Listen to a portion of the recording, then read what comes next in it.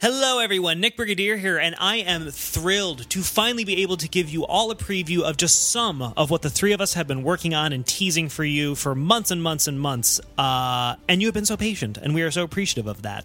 But yes, this is episode 0, I guess, of the Freedom Guild, which is our new long-form D&D podcast that we're going to be doing. It is DM'd by the wonderful Rob Perry.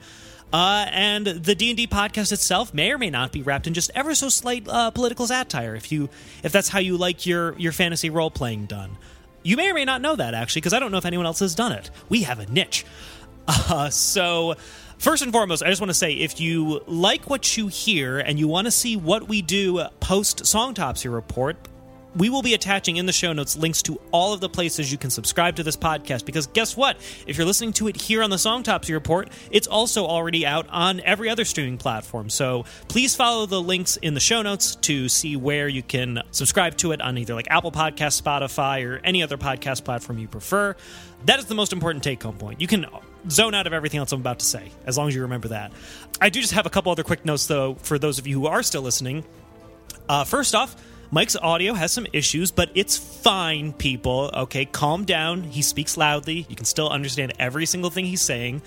Also, just to give you a little bit of a heads up, just because I'm sure you saw this is the longest episode of anything to show up on the Songtopsy Report feed. First 20 minutes or so is us introducing ourselves, introducing our characters, and then the remainder of it is our first little dive into this world. But going forward, just in case you get alarmed, going forward, we've already recorded a few other episodes of this, and I would say the podcast length averages out to about 90 minutes, give or take. So episodes of this podcast of the Freedom Guild will be a little bit more bite-sized going forward. And lastly, I just want to let you know that do not worry, the finale of the Songtopsy Report tournament of determining the worst songs we've ever covered, that is the new official name now, I have decided. That episode is still going to be coming out, so stay tuned for the thrilling finale there. But in the meantime, we really, really hope that you enjoy this first episode of the Freedom Guild. We've already been doing more sessions, and it gets really, really good, and we're very excited. So we hope you stick around and enjoy it, and with that, enjoy the show.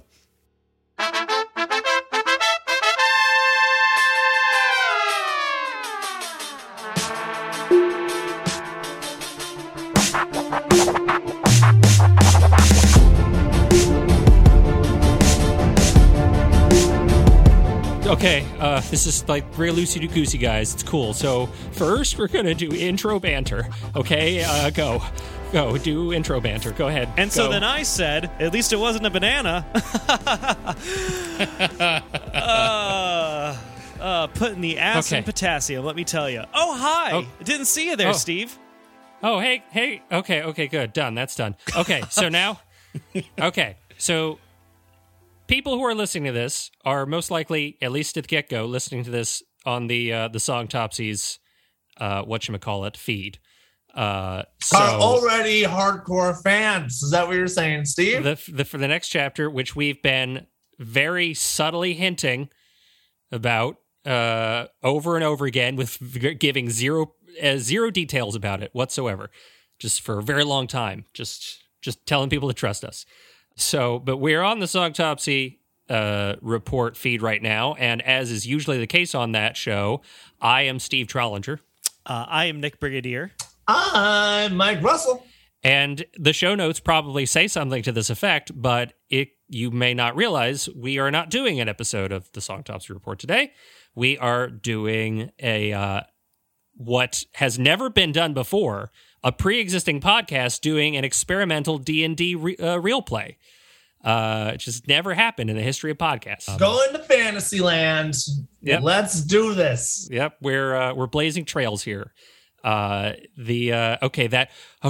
covers the three of us intro. Okay, that part's done. Got it. Check mark. Yeah. So you did great, Steve. Okay, we have, however, a fourth, not so much a guest in the sense that more like a god. Yes, a master, a literal god, a god master. That's what it's called, right? The God Master. Ladies and gentlemen, so he can start talking, I'm going to introduce our erstwhile dungeon master, Rob Perry. Rob? Hi, everybody. Okay, great. Great. Sparkling. Sparkling wit. I did awkwardly talk before because I didn't know that I wasn't talking before, but now I'm talking officially. Okay, terrific. This is a great way to start telling people that you are officially talking. That is a thing normal people do every day. Rob is not a stranger off the street. Well, no, he's not. So not right now. Not right now. Rob is actually a friend of mine, one of my best friends, and we have known each other for 12, 14, like gonna be 15 years. Well, the good old 1.5 decades, you know. In case people are like, "Hey, who the hell is this guy?" I know him. Okay, it's cool. And he has for a long time now been a dungeon master to a group of folks in his native Pennsylvania. Is that correct? Yeah, both when I was a kid and then after college, we sort of got the old gaming group back together and started doing that maybe 4 or 5 years ago, and been doing it steady ever since. Got regular games and having a lot of fun with it. No, I was going to say, Rob, I'm more impressed by the casualness with which you said that, because I have seen, as a D&D neophyte, which we'll get into, I've seen the amount of work you have already put into this campaign we're about to embark on, and it seems to be no small feat. So the fact you've been running several of these for a long time, I find mightily impressive. Oh, well, thank you. I kind of got back into it because Steve and I both went to school for theater. I was in the writing program. No, I didn't. I'm cool. I went to school for business. Obviously. And so this was sort of something, because I missed that workshop, like theatrical experience of getting a bunch of people together and putting a story on its feet. And that's sort of my way into this game that I find fun to play. Hell yeah. So, yes, Rob is extremely experienced with D&D, which is great because the rest of us have never actually done a D&D session. I have been D&D adjacent for a large chunk of my life. I have every friend group I have joined throughout the years has always had like a D&D campaign going on that they're like 2 or 3 years into. And so like I think I was a day player during one campaign where I showed up briefly and then just immediately died. So that is the extent of my D&D experience. It hasn't sullied it for me at all. But I am so excited to now be invited to participate in this. I did one of those day campaigns with a whole group. That was fun. We like a day campaign? Yeah, it was like we were. Nick, I'm surprised you might not have been there. It was a comedy club trip to Dipperkill, and we were like battling all the weird people we had met over the last few years. Oh yes, I remember that. I didn't understand what was happening and got confused and angry and walked out. What are all these references? You must have got the. It's like I don't understand what they're rolling for. I don't know who these people are. This is bullshit. I'm out. Well, I guess I'll tell you about my experience then now, since you all went. If you feel like it. What's the way to? I've never actually played. Much like it seems like Mike and Nick have actually played in at least a very minimal sense. I haven't even done that. And it was very much in the same way that, you know, when I finally became aware of it as a cultural thing, people who I knew who were playing it had already been playing for several years. And I was like, oh, well, next time you start again, let me know. And then they're like, okay. And then they didn't. So. Oh. Is it because their campaign took so long? No, I'm pretty sure it's just well, yeah. Actually, yeah. I'm going to say yes. It turns out there was no campaign. It took so long, by the time they finally finished, they forgot I had said anything. That's how I'm going to get through the day. Well, Steve, this new venture will be your revenge on them. I'm like adjacent in the sense that I like know way too much about how to play because I'm like always preparing for the day it happens. So I have like all the books and I watch people do the playthroughs and listen to podcasts about it and everything. So I'm hopefully, I'm pretty well prepared. As long as it has nothing to do with math or improvisation, I'm solid. Steve, I feel like you've put a lot of pressure on yourself to be able to play this game. I mean, at the end of the day, it's a game. At the end of the day, we're a bunch of adults make pretending about a fantasy land. I love It's that. deadly serious stuff. I love that there's books on this. I love that. I mean, to be fair, I'll be open with the audience. I came up with my dude in the backstory, and I just told Rob what I wanted him to be able to do, and he built my entire character for me with Steve too. So I'm here to play. Yeah, Like so it'll be a man. surprise for you as well. Like Steve's been reading books. He's been prepping for years, waiting for this big moment. Plotting and planning. I really Rocky montaged the whole playing of Dungeons and Dragons. It's just you on a mountaintop rolling dice. But yeah, I'm very excited to begin our definitely not at all political slight satire D&D campaign. No, there's absolutely no chance that something I made will become wildly political in any way. No, certainly Nope, not. that's not him. I've known him a long time, and I can tell you, he's not just going to get mad for no reason whatsoever at a thing he made up. Because it very closely resembles a real world thing that pisses him off, and he doesn't realize it until it's too late. Oh, Steve, that's the pot calling the kettle black there a little bit. Steve, I'm banking on 15 episodes in. You get so fed up, you unalive your character right there. Steve, as we start to learn more about the world that we'll be diving in, who are you? Who are you? And what will you be? What is on your mind? So this character came about via a text thread between Rob and I talking about his ideas for this. As I recall, I think the actual conversation was at the very beginning. I told you, like you can make any kind of character, anything you can think of. And you said, I want to be Jeb Bush. And I said, sure, you could be Jeb Bush. And I ran with it. Wait, And- Steve, please roll. Oh, that's good. That's a 9. Sounds about right. That's about a tepid applause. Although I'm not the DM, Yeah. so And then I thought, you know what the problem with Jeb Bush is? He's not a monster enough. He's not a stupid monster enough. And I wanted to be a stupid monster at the outset. I've tempered it a bit since. Yeah, it's a different animal now. Yeah, so then he kind of turned into Don Jr. for a while. But then I was like, if I got to play as Don Jr. for more than 10 minutes, I'm going to kill myself and roll a new character. Yeah, then I told you how long one of these campaigns usually lasts, and that made you rethink the. I don't think I could be that stupid for that long. Well, Plus, I don't know, Steve. Well, it was also kind of a problem because I was creating the character sheet, and I'm like, okay, so he's got 0 charisma and 0 intelligence and 0 wisdom. Wait, hold on. All right. Now, to be fair, Steve, Yes, you do please not defend Don convince a Jr. bunch of crazy people to do a military coup with 0 charisma. Okay, you. I think Mike's right. It's a kind of charisma that's very high. I don't know. I might not understand it, but it's hard to admit it's not there. No matter- Much no as you matter how hate much to we admit wish. it, you don't become powerful villains without some stats. Okay? Yeah, got a lot of good rolls to get that evil. Took a lot of dump stats to pump those other ones.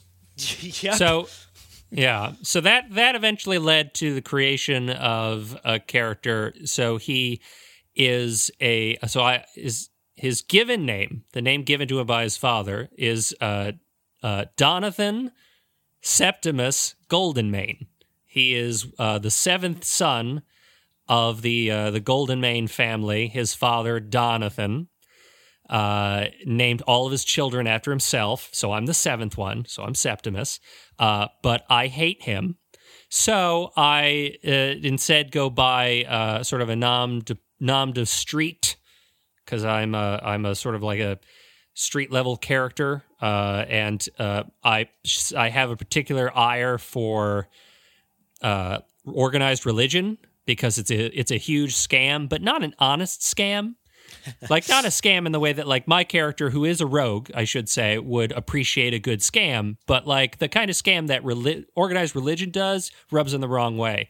So he likes to screw with religious types, which has earned him a nickname called, and he's called Beetle Fiend, So, Beetle it's a religious functionary. So that is what they have taken to calling him, and he likes it much better than his actual name. So that's what he prefers to go by. And the fact that it sounds anything like Beetlejuice is completely unrelated. Like, has nothing to do with it whatsoever. I am just realizing now, Steve, I actually do have a question. So is that Beetle Fiend? That's just what people call him, like Beetle for short? Yes, like people who know him can call him Beetle. I originally gave him a first name as well, but then I'm like, all right, well, now I'm giving him 4 names, and that seems ridiculous. So I'll just go that's with what that. I was. Okay, good. That's what I was remembering. I just want to make sure I had it straight. I do imagine a Michael Keaton-esque elf rogue, though. And who knows what he sounds like? We'll find out. So he has a high elf. Not that race matters, but he is a in D&D. It does kind of because it gives him certain stats. This game's racist, guys. Every game is racist with stuff like this. It's have you played Skyrim? Okay, I'm a red merc because I'm red. Okay, a red guard because I look reddish. All right, whatever. Yeah, Steve, really taking Bethesda down a peg or two. So he is a high elf. He comes from high elf stock, though he doesn't act like it. And he is a rogue. Specifically, he is an arcane trickster rogue. So he is good at poking and stabbing, but he's also got a little bit of the sort of like a Loki-esque sort of trickster nature to him that I hope will.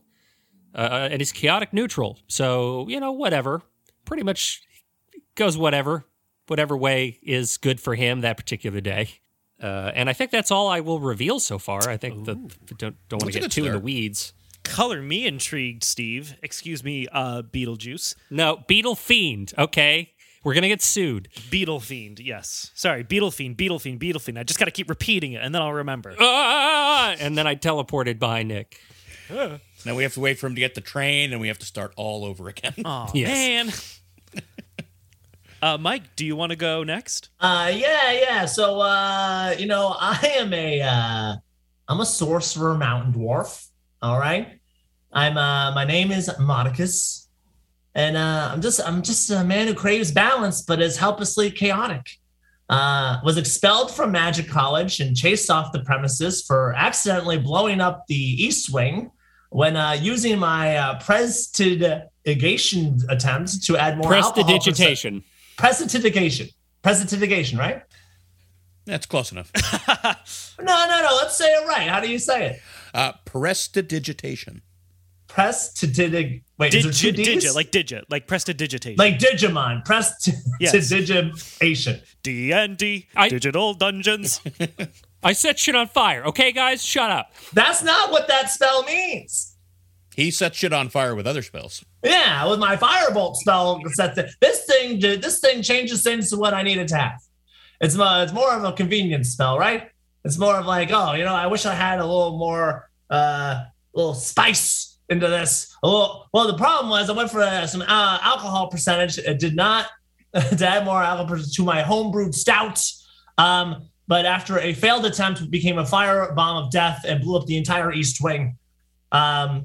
To where I find myself in a shady pub while many mages after my head, and I run into Steve's lovely character Beetle, who so intrigued by because he seems both evil enough not to give a shit about my misdeeds because he's so self-obsessed, but also just hates his dad enough where he's not quite the villain who's going to make me do something I would find totally despicable. But we'll see.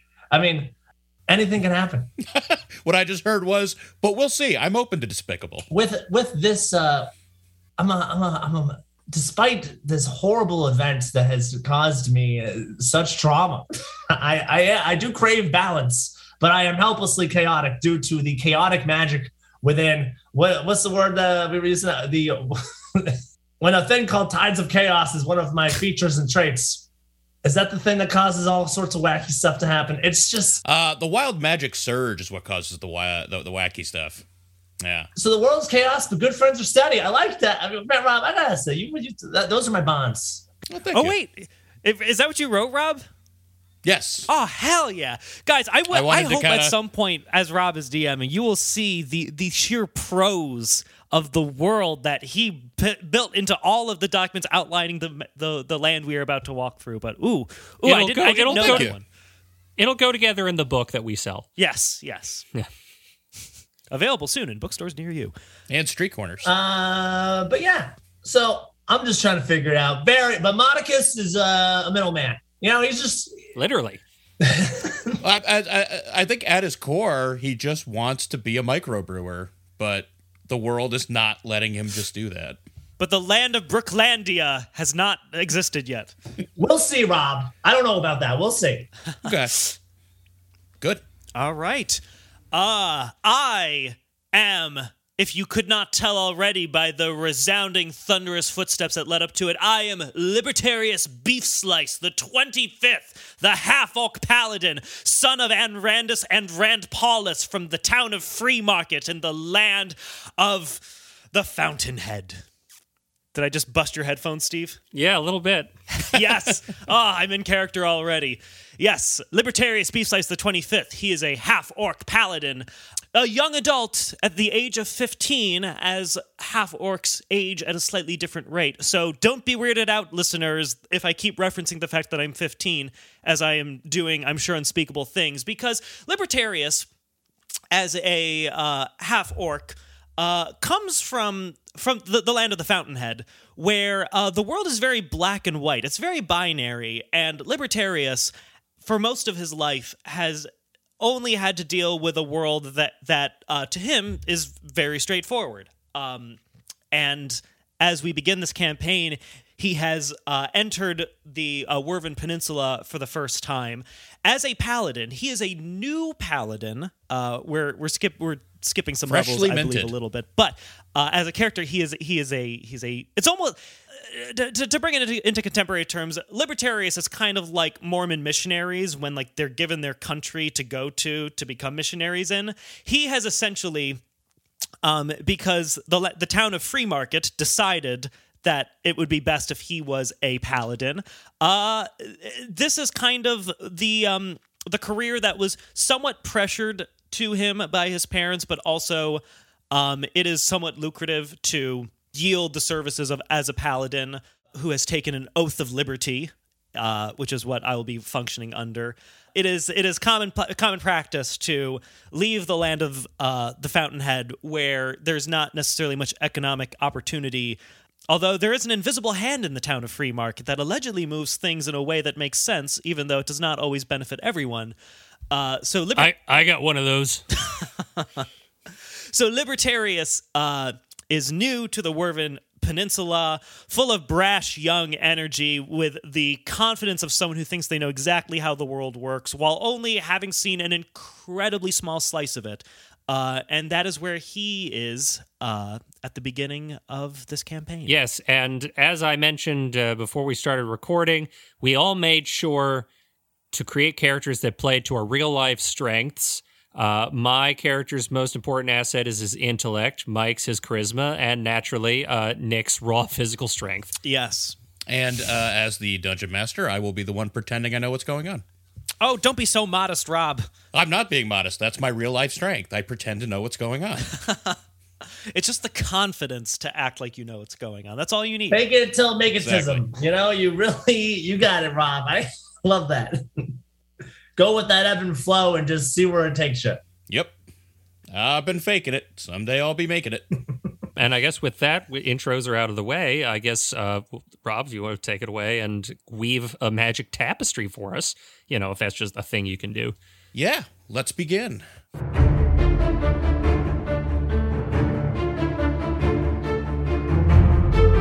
This story is going to kick off on the Wyvern Peninsula, a spar of land that juts out into the eastern edge of a continent that you guys don't know very much about because you've never left the Wyvern Peninsula.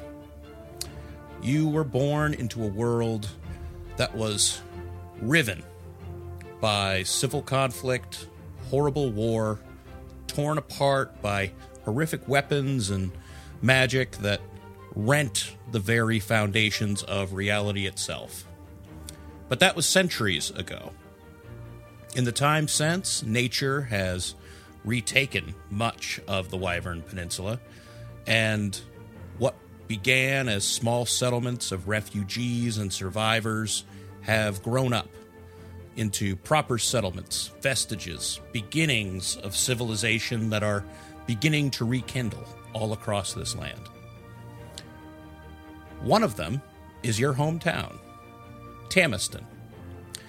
The city of Tamiston is a grand port that sits on a small spur of land that juts out into Drake's Bay.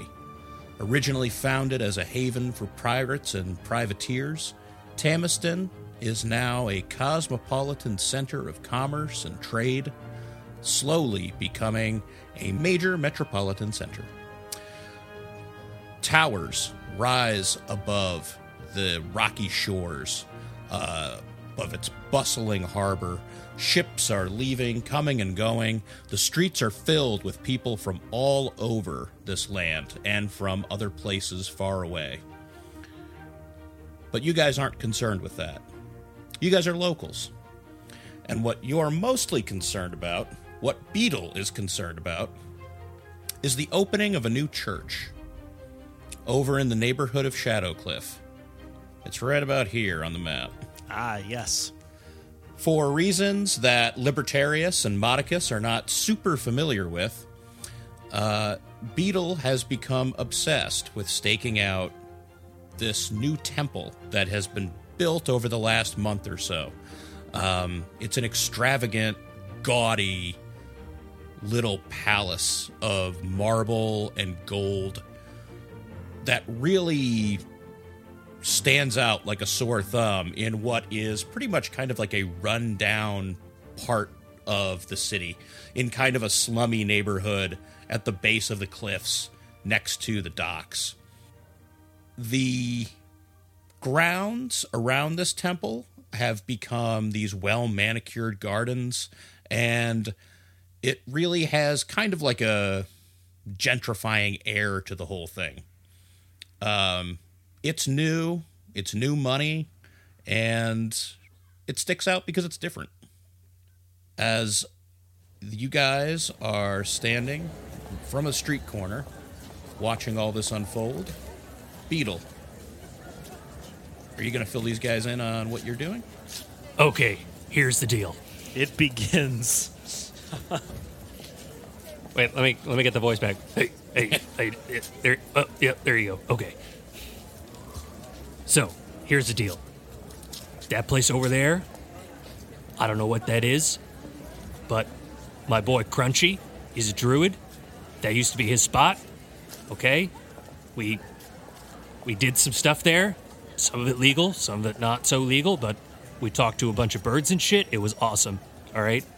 But he's been gone. I haven't heard from him, which is not that unusual. Sometimes I wouldn't hear from him in the same room we were in for hours at a time, but that's neither here nor there. So he that was his spot, and all of a sudden, I don't know what this place is, but it's popped up. It's got money. I can smell money coming off it, but it's,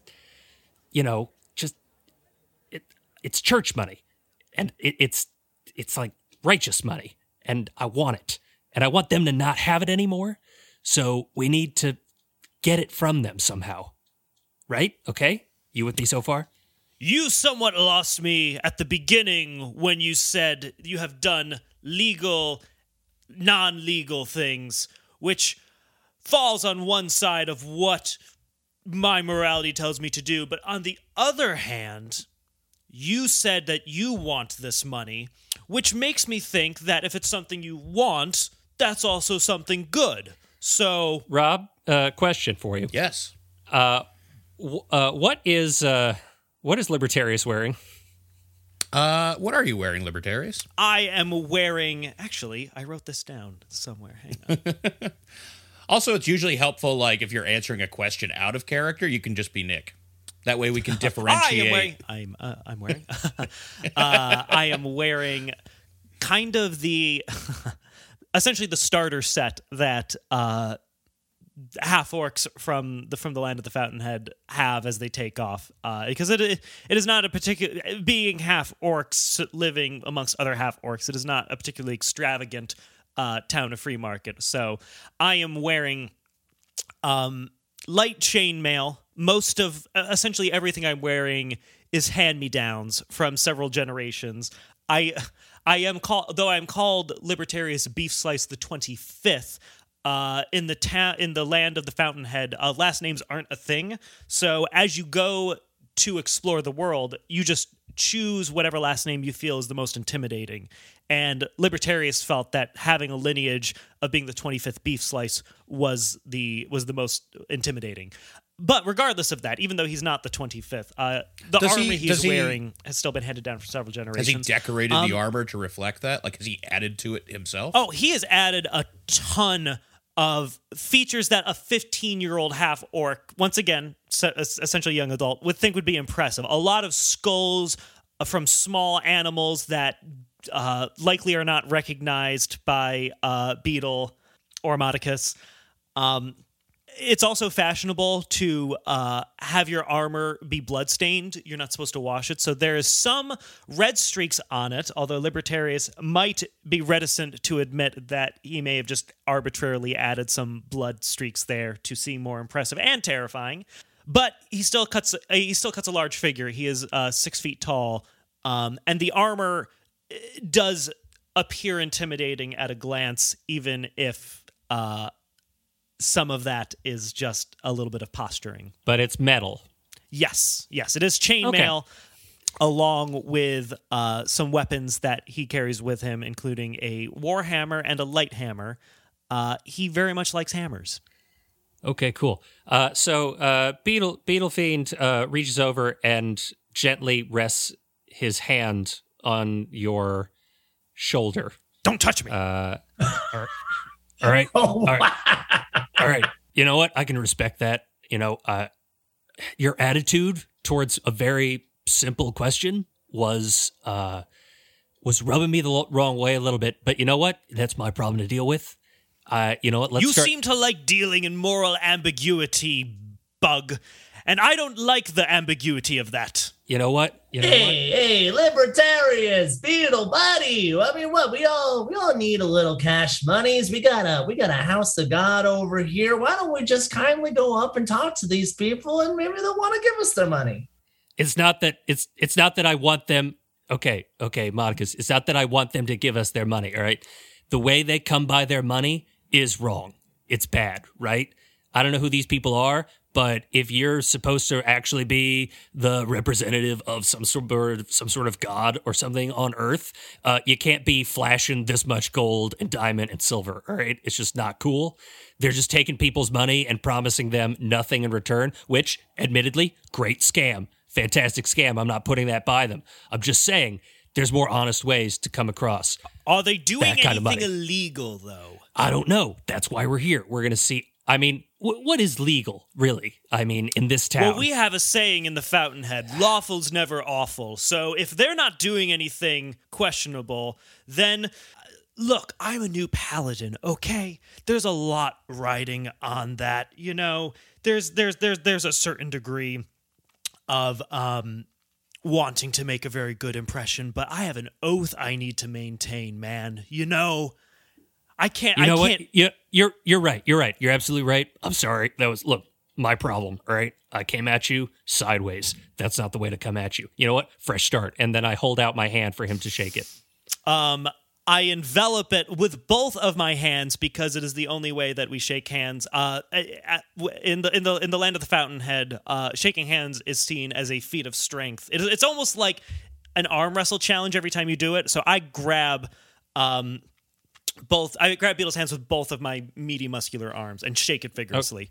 Okay. I sense friendship, and I clasp my hands in too, since I don't want to feel left out of this bond. Okay, well then I cast Shocking Grasp on both of you at the same time. What is Shocking Grasp? Do you want to read the spell, Steve? So my character has a device that was made for him by an artificer friend called the Joy Buzzer. It's his own invention. Jesus. And it utilizes the spell Shocking Grasp. Lightning springs from your hand to deliver a shock to a creature you tried to touch. Make a melee spell attack against the target. You have advantage on the attack roll if the target is wearing armor made of metal. I would say you also have advantage if it's your friend who willingly took your hand. Yep, so I'm going to roll a d20. Both, but two hands. True, both hands. It's 14 plus 5, 19. What's your armor class, Nick? 16, so you definitely hit. Okay, you got you take... Sorry, go ahead. You got Modicus, too, because he... Yeah. Okay, you each take 1d8 lightning damage. I didn't know it did that much damage when I told you could have that glove. Okay. Steve, it's so on brand for you to just try to cripple us before the campaign's even started. Hold on. Just so we're lay this out, we'll do it proper. You did the damage, Steve. You roll the dice. Oh, yes. Oh, okay. You know what? I'll roll it. I set it on low. It's on prankster mode, so I'm going to roll a d4 instead of a d8. That's fine. I could. Yeah, I like that idea. You each take 3 lightning damage. Ow! Oh, Jesus you Christ! know, I really should have learned. And this is why I started you all with maximum hit points. Yes, thank you. I'm down to 33 currently. And Beetle Buddy, I would have thought I would have learned my lesson after first meeting you when you pulled this gag. Yeah, I would have thought that too. And then here you are. So I'm not going to look a gift horse in the mouth when it trots right up to me. Fool me twice. Shame on me. That's okay. I say nothing. I just take the pain and stare unblinkingly at Beetle the whole time. You're just not going to be any fun, are you? Like 0% fun. Like if you had some sort of like display showing how much fun you had inside of you, the meter would be like all the way at the bottom. Am I cutting to the quick of your personality profile here? I take one of the skulls, girding my loins, and I pop it into my mouth and eat it in front of him. God, all right. All right. Now, look. That was my pet. All right. all right. Now I need a drink. I'm in pain. I need a little buzz. I'm pulling out my alchemy jug. Oh, I thought this was, Mike. I thought this was just you talking. It could be two things. I'm gonna take a swig out. Do I have now? If I pull out my alchemy jug for the first time, yes. Do I have to remix at the start of a day? Remix. What's gonna be in that thing? It is as a once a day item. You can give the command once a day. So if you were to say doesn't matter what was in it before, you haven't spoken the command today, so you give it its command word, and it will produce that liquid. All right, I'm going to make my favorite stout, and I'm going to take a swig out of it and then offer Libertarius some, because I know my man, he's upset. Just want him to know, hey, we're going to be all right. I take a swig of it, wipe it from my mouth, and then I heartily, maybe too hard, I don't know, slap Modicus on the back. Ha ha, you devilish whoresome bastard! Nothing a little ale can't fix between adventuring parties. Libertarius is immediately in a better mood. You're allowed to legally drink at 16 at the Fountainhead, so like this is a novelty for him. So it's the one weird way in which they're not truly open to the rules of liberty. But I was going to say, is the government of the Fountainhead putting limits on who can do what with their freedom? That is just his parents, Anne Randus and Rand Paulus, who instilled that. So he is enjoying that. He's immediately in a better mood. He is down also with whatever Beetle wants to explore. All right, look. All right, you're a paladin, right? You're like a weird holy person. Right? Look, I don't know you that long. You're like my dad. I'd like to think I can put the pal in paladin. Okay, great. My dad hired you to narc on me. I'm going to call you Narcus. Is that cool? Like, and that sounds close to what your name is. And I'm going to call you Stinkbug. Is that okay, Stinkbug? All right. You know what? Everyone's got nicknames already. This is great. You know what? I'm sorry. I came at you sideways again. That's my bad. Fresh start. And then I hold out my hand to shake his hand. No, I promise. I'm not going to do it again. I swear. I swear to whatever God you worship. As I assess what my current intelligence and wisdom is, I obviously shake his hand again. Yeah, I think it's a good call. Okay, I cast Shocking Grasp. Roll to hit with advantage. All right, well, the first one was an 18 plus 5, 23. Okay, yeah, you hit. All right, I'm going to roll a d4. That one was only a 1. 1 point of damage. Well, great. Absolutely nothing has happened, and I'm 4 hit points down. Thank you, Steve. Beetle, why you do this to Narky so much? This ain't right. All right, can we all focus up now? Wait. Now they've gotten that out of our systems? Sorry, I sucker punch Beetle. Okay. What you would do for an unarmed attack, which Yes. you don't have proficiency in, is that's just going to be a roll that just adds your strength. So I believe it's a +3 for you. Yes. And damage is just 1 plus your strength modifier, if it hits. Strength modifier. Okay. So first, roll to hit, adding that +3. That is a 15. What's your armor, Beetle? 14. That hits. So you do 4 damage as you just sucker punch Beetle, and you just hear a satisfying crack as like his head snaps to one side. I laugh heartily and grab Formaticus's booze again. Here you go.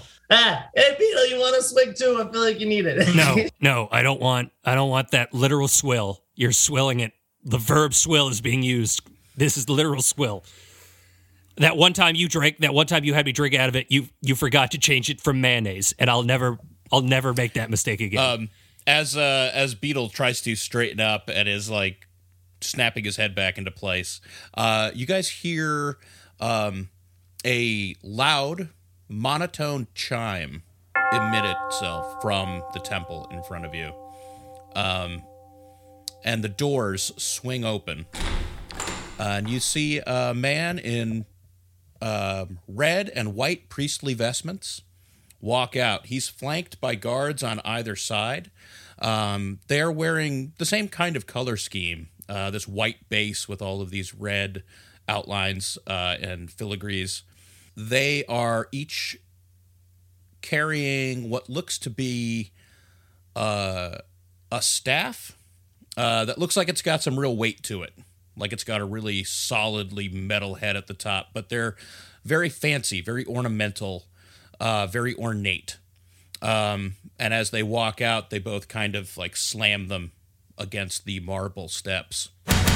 And you see a small crowd begin to gather and work their way in through the doors, with the priest seems to be stopping and smiling and introducing himself to folks as they walk inside. Hey, I bet he knows where we can get our hands on some of this money. He seems to know all these folks. Yeah, but I'm pretty sure he would like to keep the money for the church that he is obviously a part of. So that's not really the steez I'm down on right now. That's not what I'm trying to do. Well, give me 1 second. Hold on. Give me 1 second. Rob, may I make a religion check to see if I recognize their vestments or if I've heard of them? It's 10 plus 3, 13. 13. You do recognize these. You don't know very much about it. What tips you off is you see there's a number of diamond and gemstone shaped symbols across the armor, and what look to be the tops of those staffs that they're pounding are solid metal, but the tops of them are in the shape of a diamond. And you know that you've heard something about a diamond god, some kind of foreign god that is part of a church that's worshipped in another city pretty far away. That's about as much as you remember, though. Nothing else really stands out to you about them. Okay. Just that they are an established thing. You just don't know very much about it. I walk over and say hi. Wait, God damn it. All right, Modicus. I go with him. I hang back. And see how this plays out. So yes, as you guys walk out onto the street, as you approach the temple, as I had said before, the temple itself, it stands in the midst of these really well-tended gardens that really kind of stand out and stick out on this sort of dingy street down by the docks. Set back, the building itself stands. It's only about 1 story high, but it's a very high vaulted structure, so it still looms up above the street. The major feature of the building is a huge dome, which seems to take up most of the roof, and the primary entrance, which has a single kind of thin minaret tower that rises up out of the center, and that's where the doors are set. You guys walk up the stairs to kind of at the tail end of this small crowd that's filing their way in. And there the priest stands. He looks down, he smiles, and he greets you warmly. He says, well, hello there, brothers. How can we help you today? Well, hey there, brother. Just curious what you got going on up here in this temple you got there.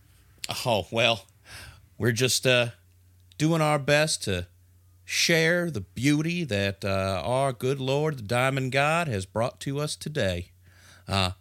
Maybe if you'd like to step inside, I can find a good seat for you. Maybe somewhere up near the front. Are y'all familiar with the Diamond God? No, but he seems to have bestowed a lot of good fortune unto you based on the building. Oh, well, it's like we like to say back at the Citadel, the shiniest gems attract the most attention, and it's that kind of attention that brings the worship, that fuels the piety, that makes us all strong. Catchy. You can't argue that, good man. You can't argue that. When we all come together, aren't we the strongest? That's for sure. It is. What's your names? Well, I am Modicus, and this is my good friend here, Libertarians. But my friends call me Libby. Oh, well, Libby Modicus, I'm Deacon Hetfield. It's a pleasure to meet you. Do you shake hands? We shake hands where I'm from. And he throws an open palm out. We've been bumping elbows for a while. There's a plague at the Fountainhead. Oh, yeah, I've heard about that kind of thing. See, we don't have to worry about that so much as a Citadel. We are blessed in the many-faceted light of the Lord. So, well, then there, Deacon, would you like a swig out of my jug here? It's my own homebrewed stout. He kind of looks around and then shakes his head. He says, oh, no. Unfortunately, I am here on mission. I was trying to abstain to focus on spreading the good word. Rob, do I see any like poor-ish looking people around us, like nearby, walking by, like a beggar or something like that? Yes. I mean, as I said, this is kind of like a dingy neighborhood down by the docks. The neighborhood is mostly poor people. If you want, you could do a perception check to see if you can pick out a specific, I guess you said you're looking for like a beggar, right? Like a beggar who has like a ratty old cloak or something like that. Sure. Do a perception check. So you should have a perception skill. Do you have any proficiency in it? I do, and it is, however, my wisdom sucks. So it is just a 2, but I rolled a 19, so 21. Okay. You, as you're watching this interaction happen from across the street, you kind of look down that street, heading down toward the docks proper, and you do see kind of like an older gentleman, weathered, kind of thin, and his cloak, which is threadbare but much too big for him. He has it kind of wrapped around himself a couple of times like a cloak, just kind of leaning down against like a large brass pipe, trying to warm himself up against the steam coming out of it. I run over to him and say, Hey, hey, you dirty bum. Hey, come here. I beckon for him. I don't know his name. Yeah. Hey, Yes, sir. dirty bum. You got any just a copper, sir? That'd be enough. I'll give you 1 gold piece for that cloak. A gold piece, sure. Here, Yeah. here. He hurriedly slips the coat off of him and hands it. He starts to hand it to you, and then you can see he kind of wavers and begins to pull it back, waiting for you to produce the coin. Okay, and I flip him the coin very Harvey Dent-y, ostentatious. Just here you go, click with my thumb. He actually manages to catch it out of the air. And damn, dirty bum. Waiting for you, not waiting around to see if you change your mind, he begins to kind of shuffle off, favor in one leg, kind of limps away down toward the docks. Okay, I throw the cloak over myself and I shuffle my way towards the 3 of them. And I guess I get there. Sure. Yep. As you're approaching, Deacon Hetfield, he turns to one of the guards. He says, "Hank, why don't you go prep 3 seats up by the front there for our new friends here? Let's see, it's Marcus and Libby, correct?" That's correct, sir. Yeah, That's yeah. correct. You seem fun. Oh, well, a lot of folks think that worship has to be a dour, serious affair, but we like to have fun, That's the whole idea behind the Diamond God. He's got so many faces. Excuse me, sir. Are all men of all levels of income welcome in your church? Oh, why, of course. Everyone has a part to play. Rich or poor, why don't you come on in, friend? Oh yes, this is our good friend, Dirty Bummus, he hangs out with us on Thursdays. Apologies for the smell. I haven't had a bath in quite some time. I was hoping to get warm and potentially hear the good word of this Diamond God you speak of. Oh, well, that's fine.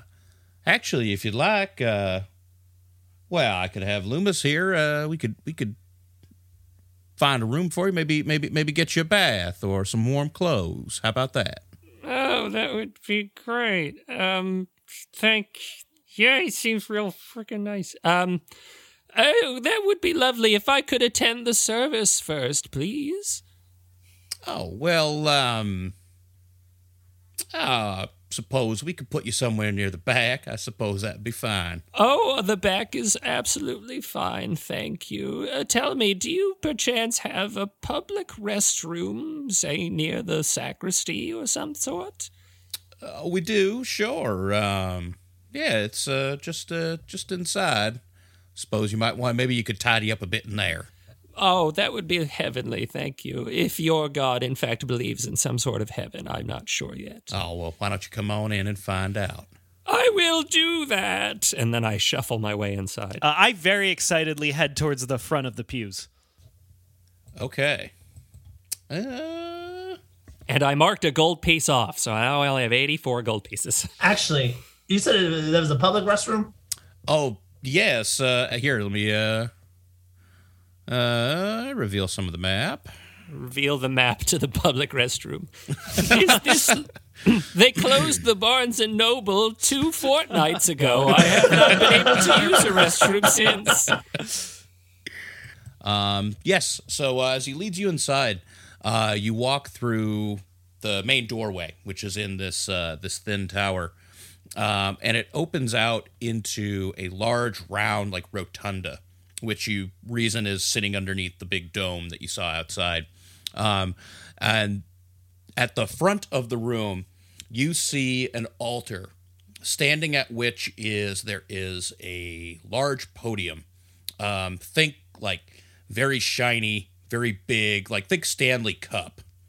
But at the top of it, there is a diamond about the size of a basketball, cut into like severely and aggressively faceted, resting at the center of this podium.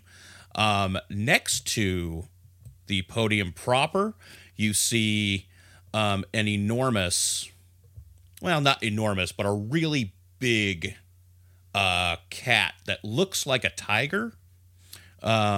Has like a similar coloration, but you also see it has these really sharp, bony looking spines kind of running along its back in two separate ridges. And it's like resting up on top of the altar. Deacon Hetfield walks up to the front. One of the guards, who you reason is Hank, points over to a door that is over on the left side of the rotunda. And he says, the rest of the room, it's not quite a full house, but there are people spattered throughout all of the two sets of pews that are running between the door and the altar. Couple of people jump out at you. You notice there are, as soon as you walk in... Oh, not literally. Not yet. Surprise! Okay. You notice two men that are dressed in the fine but understated black armor of actually, no, you wouldn't need to roll for this. The Silver Moons, which you recognize as being the group that runs this neighborhood of the city. So you see basically two city guards are kind of posted up at the back. Sitting in front of them, you see a well-dressed, ostentatiously dressed merchant in like shiny gold robes, covered in jewelry, seated next to a young girl dressed also in matching finery and even more jewelry, along with an elderly couple that are seated up near the front. The rest are what you'd expect in a crowd like this, in this kind of neighborhood. There are a couple of other, not quite beggars, but people that look down on their luck. And a couple of curious middle-aged folks that have just kind of wandered in. Couple of kids up near the front that seem fascinated and kind of scared of the big cat. And you three are kind of shuffling into the back. And that's when Hank points over to the door on the left side. He says, you take a left through there, and then you take another left, and then the bathrooms are going to be on your right. Oh, thank you so kindly. I will make my way there post-haste. Yep, that's fine. Loomis here will go with you. Oh, that's okay. I'm sure I could make my way. That's very simple Loomis directions. kind of comes up behind you and says, no, the pleasure's all mine. We don't want you to get lost. Oh, well, I wouldn't want that either. Okay, let's go then. Did anybody else need to use the bathroom? You know what? This stout's going right through me. I'll come with y'all. Would you like a swing there, Hank? Loomis? Anybody? Oh, no, thank you, sir.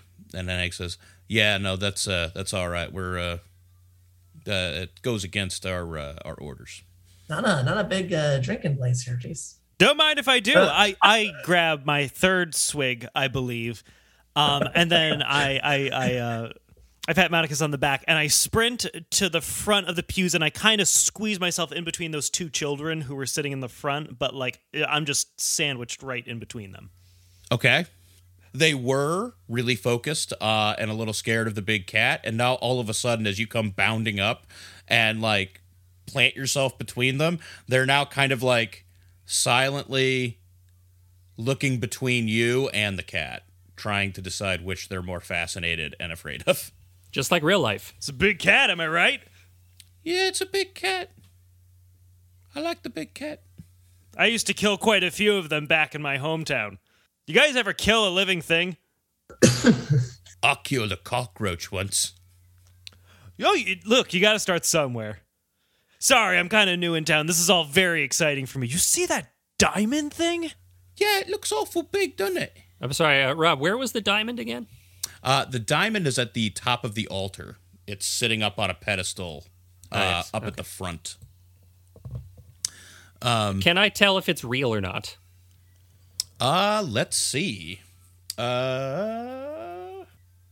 know what? Probably just a straight intelligence check. So just add your intelligence modifier. Oh, you know what it would be? Because, yeah, if you had, like, proficiency with jeweler's tools or, like, jewelry, but you don't have that, so. No. Yeah, so I've been feeling a little down. You know, all these folks don't want to have a drink with me. I'm like, so I want to. How long does the Friends cantrip last? Up to 1 minute. But is that the sort of thing where, like, when it wears off, they realize someone spelled them? Yes. No, well, I thought it just gives you advantage on checks to charm people. Yes, it does. So it's not actually charming them. And the charm lasts an hour. And that's when they get pissed because they realize what you did. You're thinking, so that's the difference between the cantrip and the spell. The spell charm person is what you're thinking of. Charm No. person. Well, I was thinking I would want to use the cantrip before I use the spell because it gives you advantage on checks to the charm, right? Yep, you could totally do that. So you got to use it first. If you use that first and then the other one, then you have a better chance of charming? Yep, well, it'll give you advantage on it, yeah. So advantage is you roll twice and take the higher roll. Gotcha. Okay. And you're going to use that to convince somebody to get drunk with you. Steve, believe it or not, Modicus is trying to help you out here. All right. And also trying to have a few drinks with somebody. But at the end of the day, we're looking for information. We're looking for diamonds. Is this not true? We're looking for where they keep most of their money and also to figure out what happened to Crunchy. Although you and I did not just have this conversation because we couldn't just talk about that openly in this place. Right. Yeah. I was appraising a diamond. I don't want to lose track of that, though. Steve, did you make the roll to appraise that diamond? No, you said straight intellect? Straight intellect, yep. So 9 plus 3, so 12. Looks like a really big, fancy diamond. All right, big fancy diamond. Good to know. All right. I'm still going to the bathroom. Yep. I turn to the kids again and say, "So you kids come here often?" Mom and Dad do. My granddad brings me. So, like, what's the deal? Religion is more of a don't want to say afterthought where I come from, but I as someone who really likes the big tiger thing so far and the really big diamond, we don't really have diamonds where I come from. They're mostly just different shades of gray rocks. What is it? What is it that you do here? I don't really know. Mom and Dad, they come and you know they say that we're looking. We put a little bit of money in the pot, and then the diamond god looks out for us. Oh, so that money in the pot, do you know where that ends up? Just hypothetically. They usually bring it around, and then they usually. The little boy points past the altar. You see a door in the back, and he says, "They usually take it back there." Okay, cool. You know, just asking, just trying to get the lay of this. Well, we got great seats, though. Am I right? I awkwardly stop talking and start looking straight ahead. Yeah, I like the cat. And they also start awkwardly staring ahead. Was I able to hear any of that as I walked by? No. Okay. No, he's up pretty far. Loomis is as Hank walks up to kind of take his place at the deacon's side. Loomis leads you guys over into this hallway. Yeah, and he's kind of like walking you guys single file. I guess Beetle first, and then Modicus in front of you. As you guys walk through the door, the decorations you find are just as ornate as they were outside and within the rotunda itself. The hallway has these wall sconces which contain more pillars that are decorated with what look to be gemstones. and fancy glassware. There are intricate and colorful murals on the wall, which seem to depict religious iconography that you're not super familiar with. The floors are marble with these rich, lush red carpets that are running between the doorways and along the obviously tread walkways. He leads you into this chamber, and you see there is a staircase that kind of follows the round edge of the outer wall of the rotunda. The stairwell leads down into some kind of lower level. He points you to these two doors, and he says, yeah, each of those there is a bathroom, so you can tidy up, do your business. Thank you. Thank you very much for showing us. What was your name? Loomis? I'm Loomis. Okay, thank you, Loomis. Goodness. And then I slip because I'm old. Okay. And like fall forward into him. And as I am excusing myself and befuddled, I am looking for keys of any sort. Okay, so we're going to split this into two things. First, it's going to be a performance check. Okay. To successfully pass yourself off as a clumsy old man. Okay. So let's do that first. Good to know. Oh, 0. That's fun. Okay. Wait, how do you roll a 0? Oh, wait, No, were you kidding? What did you actually get? It's like, wow, you broke the rules of the game. It was so bad. That is a straight 15. 15. Okay. Yes, you actually do a pretty practiced pratfall. You sell it pretty well. You really do the like, oh, my knee gives out, and you kind of stumble forward, grasping onto this big hulking guy, like grabbing onto part of his armor to try to hold your weight.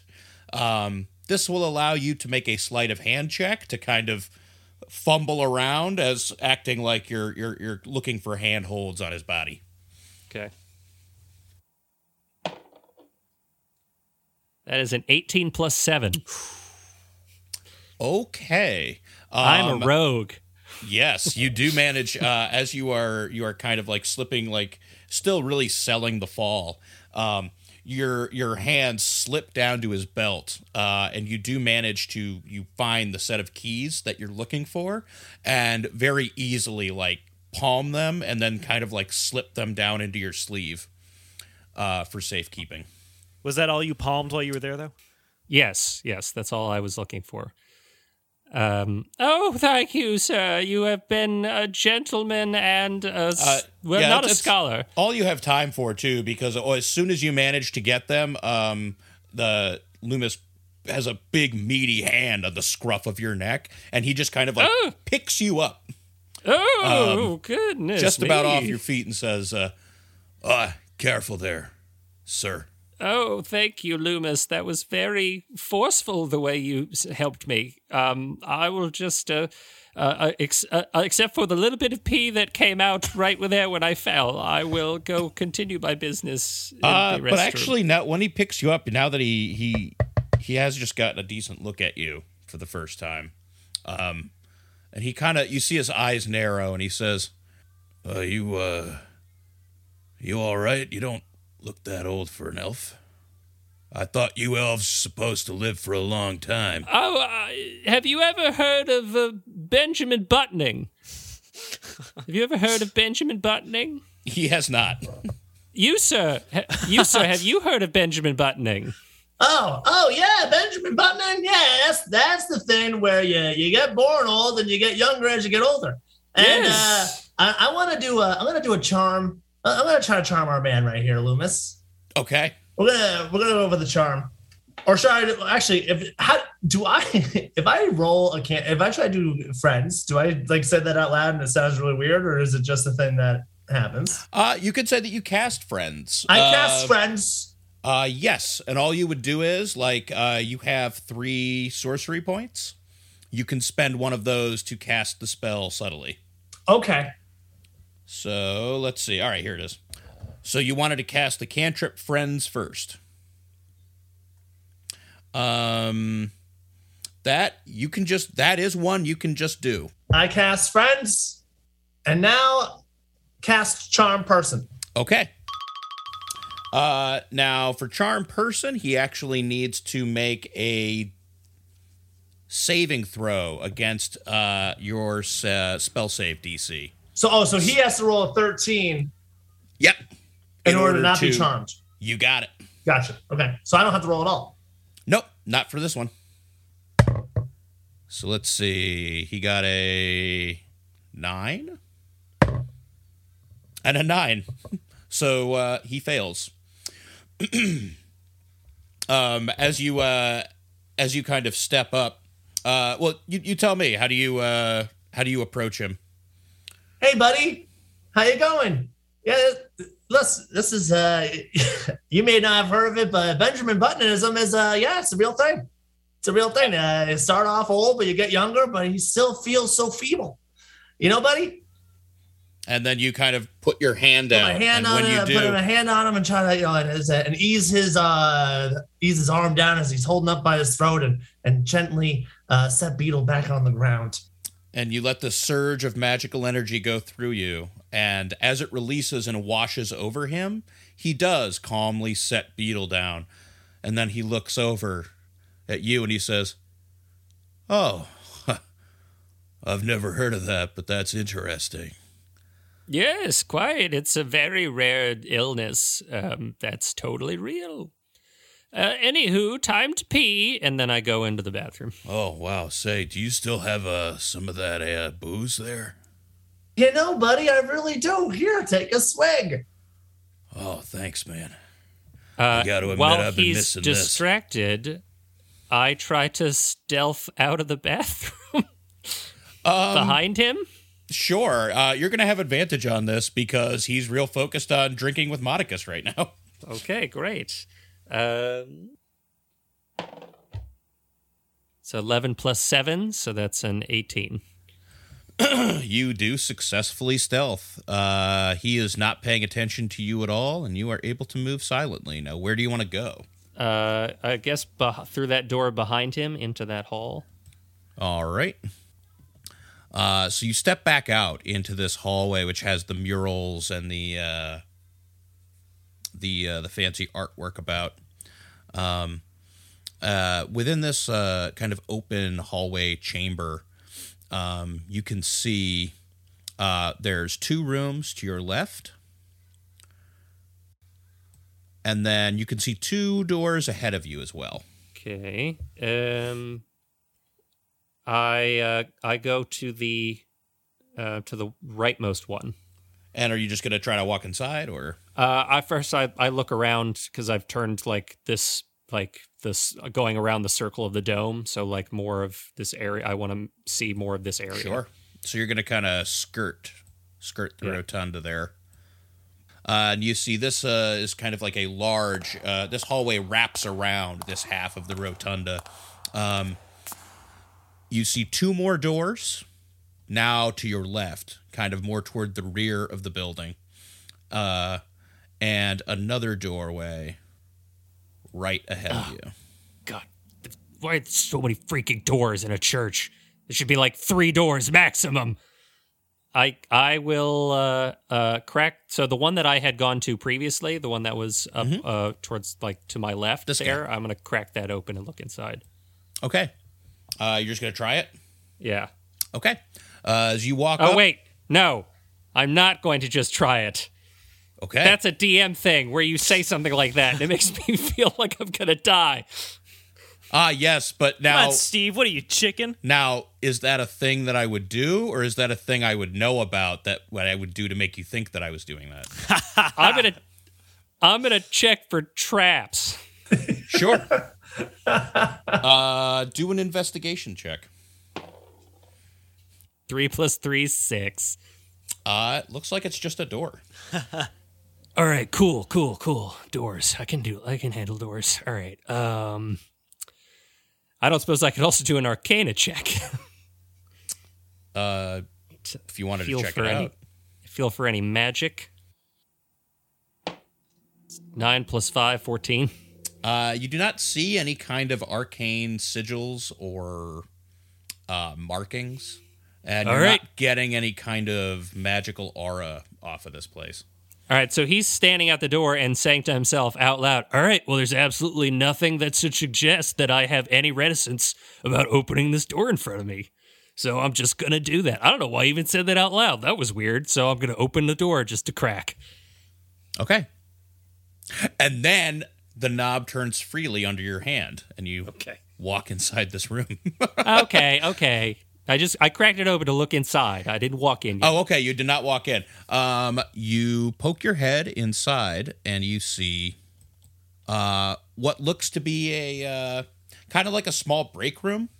There's a table that has like a carafe with some what probably looks like water and some old, stale-looking bagels next to a couple of chairs. There's like a love seat and a table, and in the back you see a staircase that leads down to what looks to be like a lower level. Okay, so since at this point I don't want to make this the Steve Trollinger show. Well, I was just going to suggest I was going to cut back to Libertarius.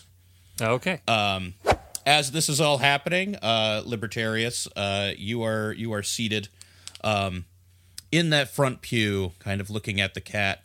And then suddenly, you hear another one of the guards, Hank, who you've identified, bangs his staff against the marble floor, kind of drawing attention to the front. Oh shit! And I was looking at the big cat. The deacon walks up and he kind of scratches the cat behind the ears. And the cat just kind of like puts its head down and continues to lay on the altar. And then Deacon Hetfield turns around and smiles. He says, "Welcome, everyone. It's so nice to see all your smiling faces here. I know that we're all new. We're all newcomers to your fair city. I gotta say, this is quite the exciting place. I thought the Citadel was interesting, but boy, it's got nothing compared to Tamiston, I suppose. How y'all doing today?" And you hear murmurs. I applaud very, very loudly. I'm just clapping my hands. He says, "Oh, well, all right. Good to see a newcomer with such enthusiasm." I'm new in town. Are you now? Well, you're a fellow traveler, I guess. I'll tell you what, this is a fantastic opportunity. Tell me, son, what do they worship where you come from? Well, I'm from a small town called Free Market, and I would say for the most part, we just worship the free market. I see. Now, this free market, is it a being? Is it a deity like so many of these clerics talk about? Or is it more of a power, a force like the druids or the other nature worshippers might be into? I would say it's closer to that latter one. It's more like there's the concept of everything that the town of Free Market and the land of the Fountainhead offers to us, and we very much pay our respects to what that economic model gives to us, but not a deity per se. You can see he kind of like crooks his head. He seems to have not been expecting that kind of answer from you, given his previous interaction. But I'm very knowledgeable about the economic models of my hometown, okay? Oh, I suspect it does seem you are. Well, that's fine. What if I were to tell you that we understand and we believe and worship in the same thing? Shut up. I know. And he points out and he starts pointing a finger out into the crowd and he says, "I know y'all showed up and y'all thought the same thing before you saw it." And he points back at the diamond above his head. He says, "Before you saw the light of the diamond god. You see, son, there's many people in this world that will tell you that there are many gods, that they are worshiping them, that they draw power from them. I'm here to tell you that they're a bit mistaken. See, there's only one God. A God that has many faces. All these different people worshiping all these different things, calling him different names. But it's all one God. They just see different sides of him, different facets of the same glorious, beautiful jewel. Your economics, well, that's just God. Wow. My eyes are sparkling like an anime character looking at something like wondrous. But I quickly shake my head and can I do divine sense on the Crystal Stanley Cup thing or the diamond? Sure. Just your basic paladin divine sense? Yes. Do I need to roll anything for that or? I forgot about. I honestly kind of forgot. I forgot paladins have that power. It just says as an action, you can open your awareness to detect forces. It says until the end of your turn, you know the location of any celestial fiend or undead within 60 feet of you that is not behind total cover. You know the type. Hang on. There's a similar version. Okay. I just want to know what the vibe of the diamond thing is. So you do not sense a particular being, but you do get an intense aura radiating off that thing. Do I know? Not altogether great one. Okay. Not like capital E evil or anything, but alien, foreign. I furrow my brow and I become the meme of the woman with equations flying over her head because this guy seems really nice, but that divine sense has thrown me off. It was a pretty looking diamond, though. Yeah, like if I think to as you're thinking about it, to kind of drill down a touch deeper on it. Usually, like within this world, when they talk about evil, they're talking about something abyssal, something from the lower planes. Gotcha. And when they're talking about good, they're talking about something from the higher planes, like a celestial. Gotcha. And typically, this is all stuff you would know, just like matter, of course, the kind of thing that everybody sort of taught as kids in this world. Yes. And what you're getting off of the diamond is a feeling as strong as you would get from either of those, but it's not either of those. Gotcha. It's this weird third thing that you're unfamiliar with, but your sense is picking it up. Okay. Also, Rob, real missed opportunity with the giant cat instead of the giant dog that guards a diamond dog. I'm just saying. Oh boy, Steve, spoilers. Oh no. That's not a missed opportunity. Oh no. We're just not there yet. Something tells me I'm gonna get attacked by a diamondy dog. It's one of my favorite albums. Not gonna pass that up. Oh man, is David Bowie the big bad? Can we fight David Bowie? I let him kill me. Him and Iggy Pop and... Here's the thing. I can't do that because Venture Brothers did that. That's true. I guess spoilers for a 20-year-old episode of Venture Brothers. All right. So, so I did that, I guess, while he was still talking. Yes. So, and he continues, like, as the crowd is smiling, he says, now, I know that's where so many of you came from. You used to come here because you felt disconnected from nature. In this urban environment, you're drawn here for all of its opportunity, but you didn't want to lose that connection. And I understand. But that's what I'm saying. You didn't lose anything because it's not a separate entity. It's all part of the same thing. That's why we came here. That's why we have built this proper shrine in what used to be your grotto.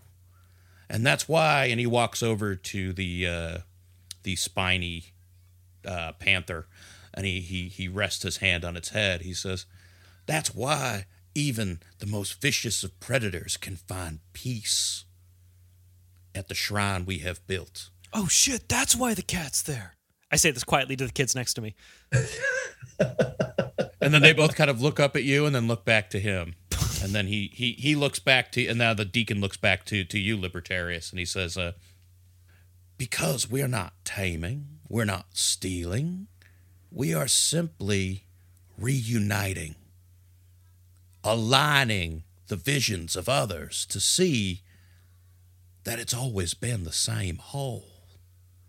Do you see, son? Yeah, I guess a little bit. You know, a lot of things are very new to me, so I'm just trying to like take it all in. But yeah, I can color me intrigued. Back over by the bathrooms. Modicus. Now you're drinking with Loomis. He kind of like takes a swig and hands you the alchemy jug back, and he says, "Yeah, I needed that. You know, I didn't realize how much I'd miss a good cold brew. How do you keep it cold anyway? How's it cold coming out of there?" You know, this trusty jug I got here, man. It's it's good insulation. You know, I like to keep it. It keeps things hot, keeps things cold. It's it depends on whatever it is that temp is gonna stay the same within this thing. It's got it. I got a great deal at this this Major Wares store. He nods and he Thermos. Now, but Loomis, I'll tell you what, brother. It seems you got a tough job here. How's this Deacon guy? Oh man, Gilbert. Guy's fucked up. Yeah, man, I don't know. He's just like, I didn't always do this, you know, but like, I know his type, right? He's like a company man. Like, just real focused on getting ahead, just doing his thing. Doesn't really, I mean, he's all right, I guess. He's just kind of an asshole. It always gets like that. I feel you, man. When you're working for somebody, take advantage. How's Hank? How's your boy Hank? You guys cool? What's up with him? Yeah, Hank's all right. He doesn't. He's actually he doesn't like all the other shit. All the other stuff that they're getting into, like moving that shit around, and the guy in the basement. I mean, we're just not done with him yet, but yeah, he'll come around. You gotta. I've seen lots of guys not coming around. What's with the dude in the basement? What's he up to? He's man, he's the fucking burnout guy that was living here. We just wanted to like show him the light or whatever. And usually, honestly, a lot of times the guys, they see the money and they, we wine them and dine them, and then they just they sign up. But I don't know, that dude's all fucked up. He's just sitting down there. I take a swig out of the old jug. Loomis, hold on, only because I might be pertinent. What is the alcohol content of your favorite stout? 12%. It's 12% booze. As a hardy mountain dwarf, it takes a lot to get the buzz on. I was about to say, yeah. So I'm gonna say Loomis is gonna make a Constitution check, and you need to make a Constitution check to see if you're starting to feel it.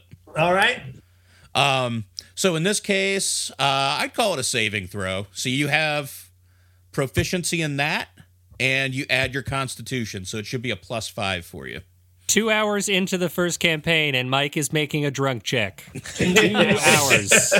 All right, drunk check. Ooh, got a 6. Yeah. You're starting to feel it, because you're starting to remember you knocked back a pretty tall glass before you came in. Wait, is that 6 total? Like plus your modifier? Plus of what? +5, so 11. I guess 11. Okay, you're still starting to feel a little bit, but not in a way where it's impairing you. Just where you're feeling a little looser. It's like the best, like at a party. That's exactly where you want to be, Mike. Right. Loomis seems fine. He's unfazed by it. I wanna do a suggestion spell, and to bring this guy in the basement up to the bathroom. Okay. All right. And that's going to be another one that he has to resist, I believe. we are going to get into a fight, and Mike will be completely defenseless because he spent all of his spells on this dude. Oh yeah, how much spell power do I like? How many times can I cast a spell? So you see how they're broken up into levels? Currently you have access to first level spells and second level spells. At third level, you have 2 second level spell slots and 4 first level spell slots. Gotcha. So that means I can do 4 a day. I can do 4 first level spells and 2 second level spells. You got it. So in your case, the one, and then as many cantrips as I want. Yep. Gotcha. You got it. Cool. So in your case, at the moment, the only second level spell you know is Suggestion. So you can cast Suggestion twice before you need to take a long rest. And all your other spells are first level, and you have 4 uses of them per day. Gotcha. All right, so let's see. It's a wisdom saving throw. His wisdom is not super great either. Oh, no, that's a 2. So, yes, you can give him the Suggestion spell lets you give him a simple command. So I put my arm on his shoulder, like, Loomis, you've been talking with this. You've been telling me about this guy in the basement. This, you know what? I want to have a word with him. Why don't you bring him on up and we'll have a chat? Oh, all right. Like the old dude, the burnout dude. Yeah, okay. All right, yeah, all right, I'll go get him. And you see him head down stairs. Oh, okay. You see him head down the staircase. I got really nervous. I was like, fuck, he's coming through the door. I'm in the middle of the fucking hallway. Son of a bitch, you screwed me, Mike. That would have. He went down the other staircase. Thank God this thank church has God. a fire escape.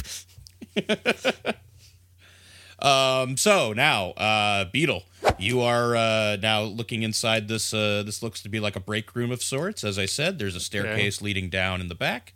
What would you like to do? I would like to try. God, I feel like fuck. What's that old game show with Monty Hall with the doors? Well, let's make a deal.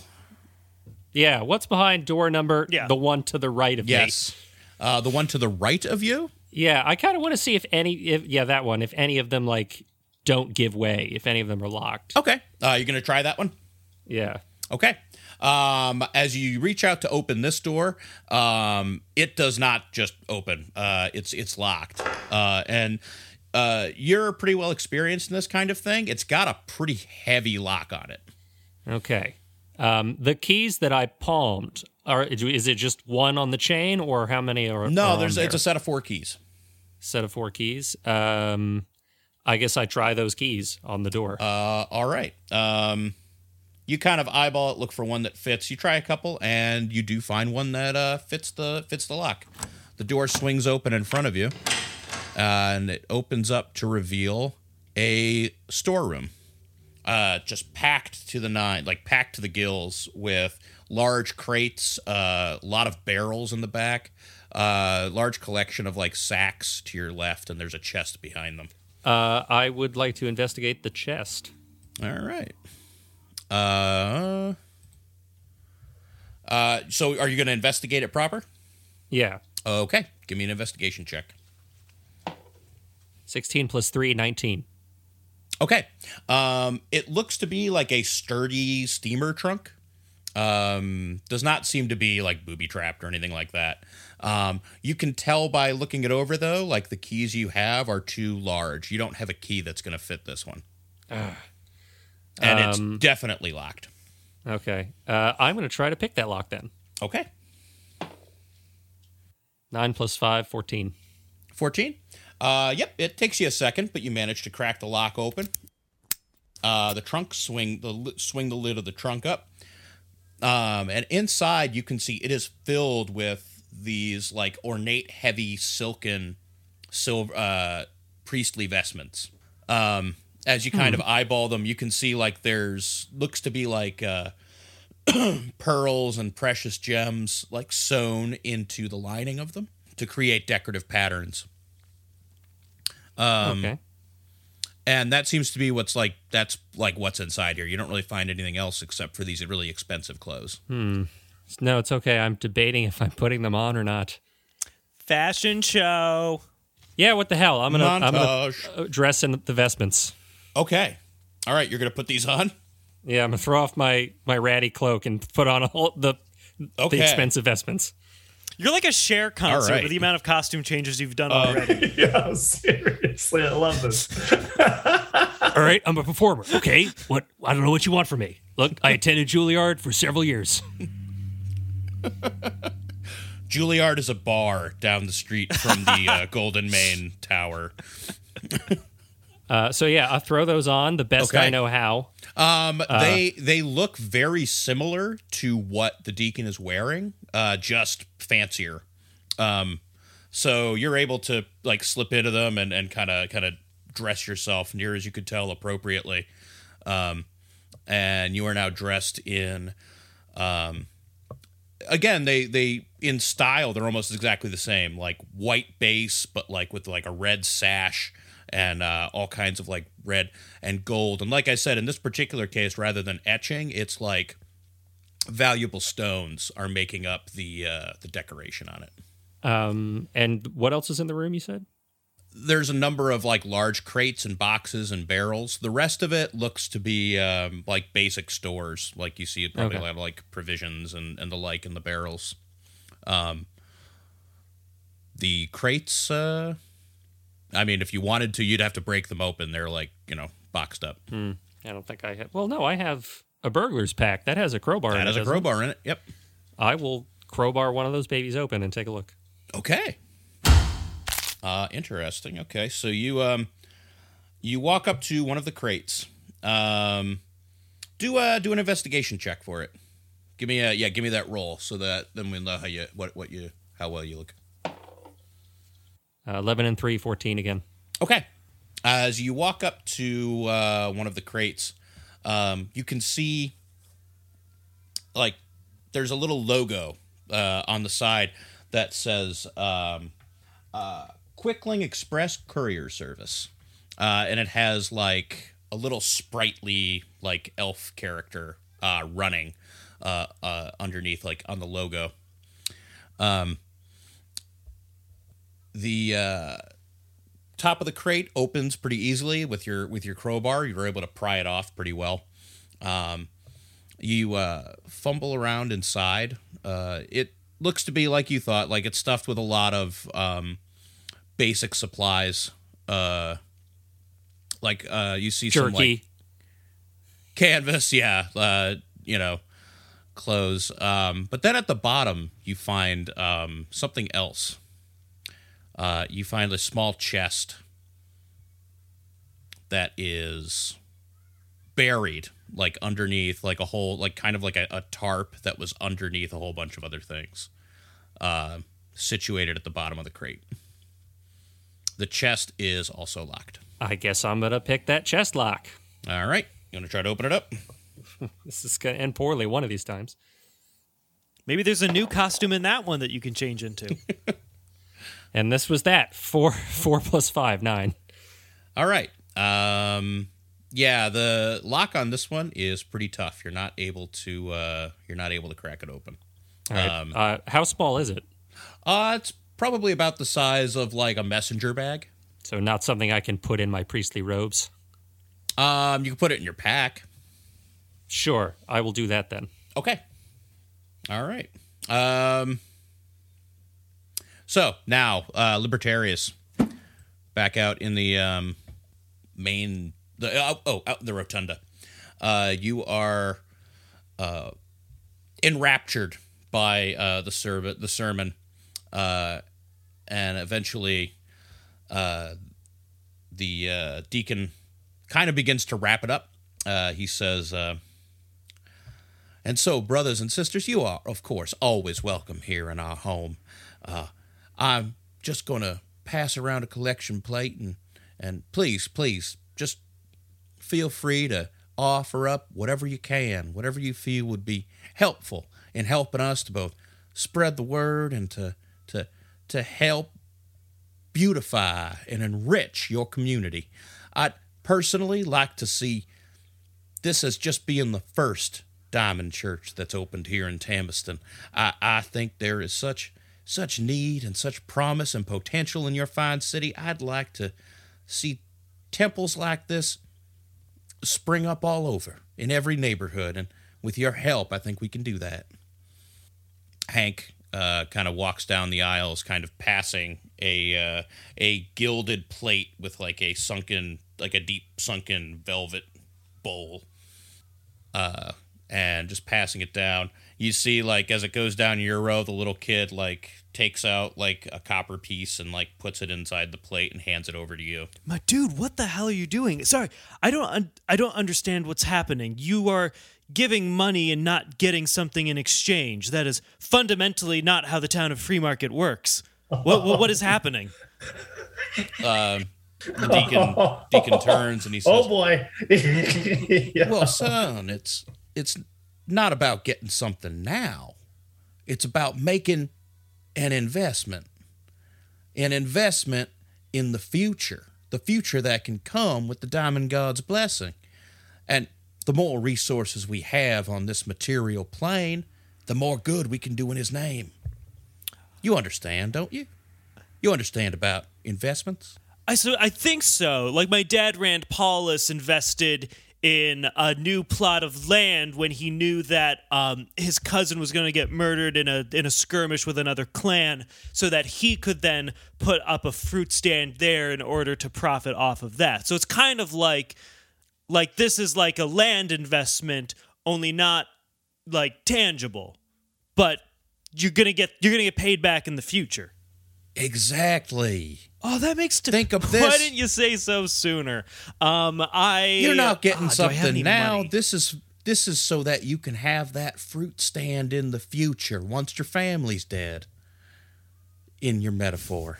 You know, well, it's like my dad always said, I never metaphor I didn't like. I reach into my bag. Nick, your character is getting to almost Phantom Menace levels of the taxation of trade routes has gone unresolved. Oh God, what do I pull one of my animal skulls out and place it in the donation bowl. I'm like, look, man, this is as good. This was top currency. We have mostly an animal skull based currency. It does have some value though. I imagine even here in Tamiston. But look, if coins are more your deal, you know, I plan to be in town a little bit. Next time I come back, if that's a little bit easier. He just kind of smiles a little bit wider and he says, again, every gift is all part. It's all a different facet, folks. All a different facet. That's beautiful. That is beautiful. Oh, thanks, man. You can keep passing it. Oh, okay. I passed to the kid next to me. So some time has passed now over at Modicus, over by the bathrooms. At the top of the stairs, Loomis comes back up the stairs and he says, "All right, man. I'm sorry. I know. I don't remember why I gotta go get the old man. But have you seen my keys? Did I give you my keys? I can't get into his room." No. You know what? You didn't give me your keys. Did you? Maybe Hank? Did you lend it over to Hank? No, Hank's got his own keys. You know what? Let me go get Hank. I'll have Hank let Yeah, out. get Hank back here, And he heads out the door.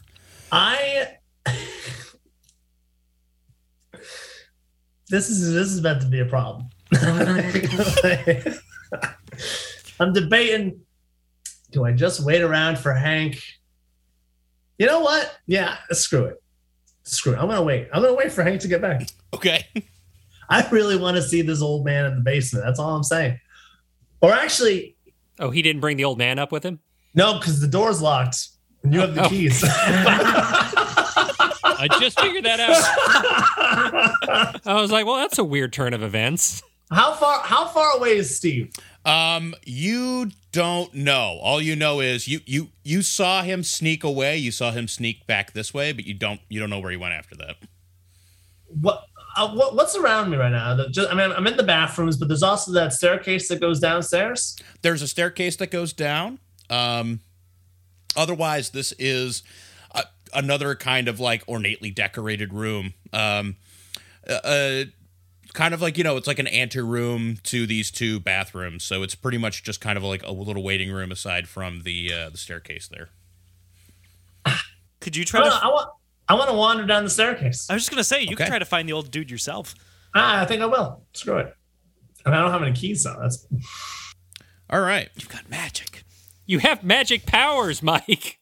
I don't have the keys. My magic powers don't include unlocking doors. Yeah, to be fair, he has very specific magic powers. Yeah, that's true. All right. As you walk down the staircase, you find yourself in it's a dark kind of corridor. There is lighting. It's coming from like some torches that are lining the walkway. This corridor way different than the one above.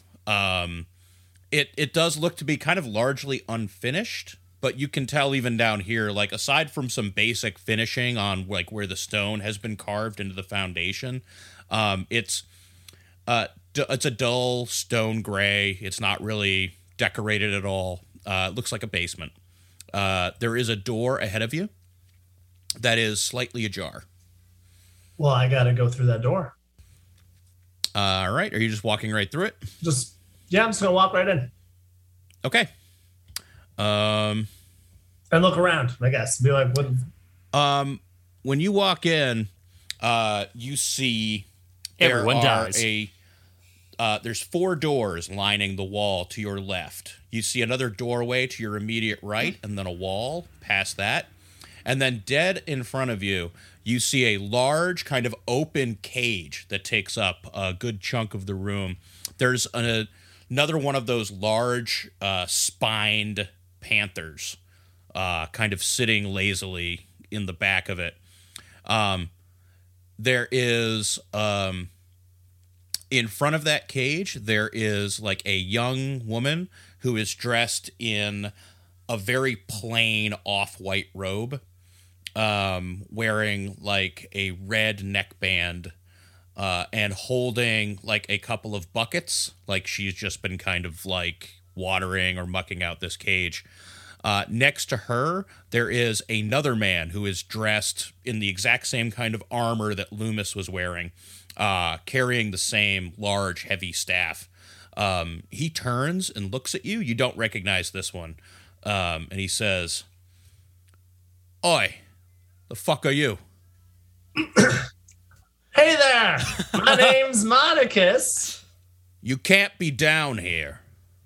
And he begins to walk toward you. Well, I was with my pal Loomis upstairs, and he was telling me all about this place. I met the deacon, real nice guy, and I was just kind of having a swig. Would you like one of my homebrewed stout? And just thought I'd check it out. And I cast charm as I try to hand him the. Okay, that's very good because he just rolled a natural 20 on his insight check. So. Well, he's being completely honest. That is his name. And that's why he's there. Well, insight's for a lot more than lying. And and for the record, just so we know, like playing, there are technically no rules. Like skill checks don't have critical success and failure, but I say they do. So I think it's more fun that way. Okay. So, let's see if he resists your charm. He does not. Because he has to beat a 13, he got an 11. So, as you reach out, his like scowl mellows, and he looks and he says, "Oh, that's right. You're Loomis's friend." Loomis, right? Loomis. Oh, yeah. Here, come on, give me some of that. Yeah, dude, take some. He takes a big swig of the big swig from the alchemy jug. It's got so many germs on it. Everyone has been drinking from that. It's like the least COVID safe thing ever. Hey, COVID doesn't exist in this fantasy world. It's the one goddamn place we don't have to talk about COVID. So fuck you. Point of order, as far as you know, COVID doesn't exist in this fantasy world. Oh, God. Can that be later when we're not, worst. like, just like later on we discover that? It's the Dark Lord Armacrus, here to take over the land. So what's your name, pal? He says, "Oh, I'm Arnie." Arnie. Well, hey, nice to meet you. What you do down here? Oh, I just sorry, like he was more like a. Oh, I take care of the cat. That's a cute kitty there. What's what kind of cat is that? Yeah, it's Willow. She's she and Sage, they're both spine cats. Big spine panthers, We have them out on the plains. Powerful looking kitties, let me tell you. Oh boy, you don't want to fuck with them, that's for sure. They'll tear you apart. That's why we gotta, dope them up. What do you dope them up with to keep them so calm? He turns around. He says, "Hey, Panny, what do they call that?" And she says, I don't know. Manfred mixes it up." He says, "Yeah, I'd have to ask Manfred. He does it up in the room upstairs, up in the kitchen, and then we put it in the water and keeps them calm. Otherwise, they get pretty mean in a hurry." No kidding. Manfred. Who knows? I might have to bump into him too. I'll tell you a lot of nice folks you got up in this place. Yeah, well, this place is all right. I'm just hoping we get done with what we're doing and hope I can get a new post.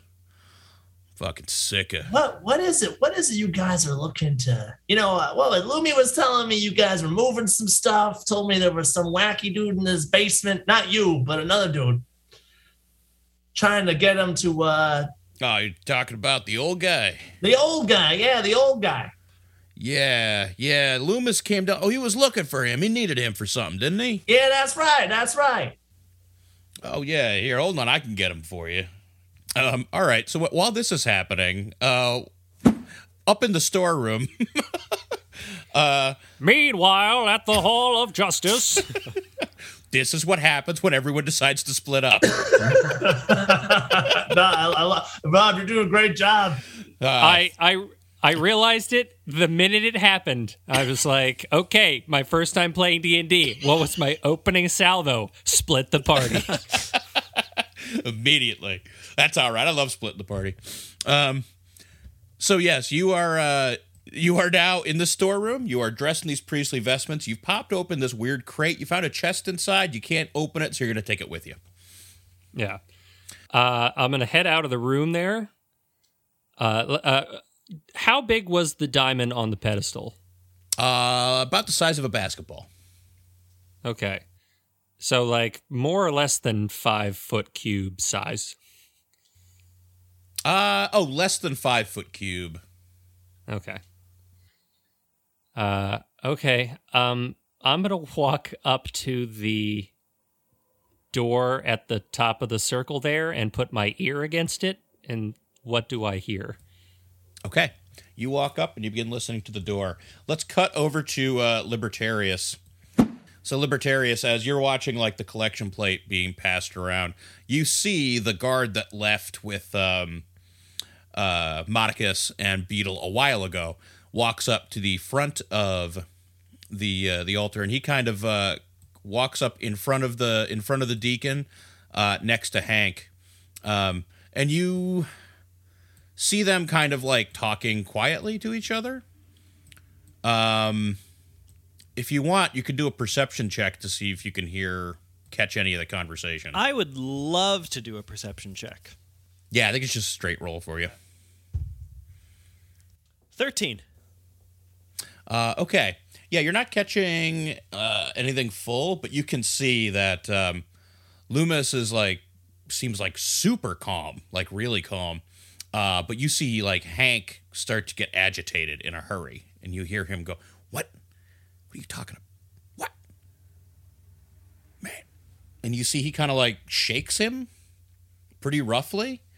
And then he looks over at the deacon, and the deacon kind of looks back at him, and then he kind of like walks out. He says, "Well, hey there, folks.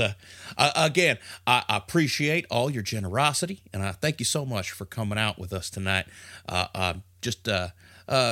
Please feel free to congregate amongst yourselves. We're going to have some food brought out here for you soon. Please share in the bounty of the Diamond God. Let me just go check on that dinner right now, okay? Thank you. Do I hear all this? Yeah. You're specifically listening for it? Yeah. You would definitely hear him saying that. And then you also hear him begin to move toward the door you're at. I kick the door open. Okay. And I walk forward, and in my hand, I have casted, minor illusion to create a facsimile of the diamond that's on the pedestal, and I'm holding it in my hand.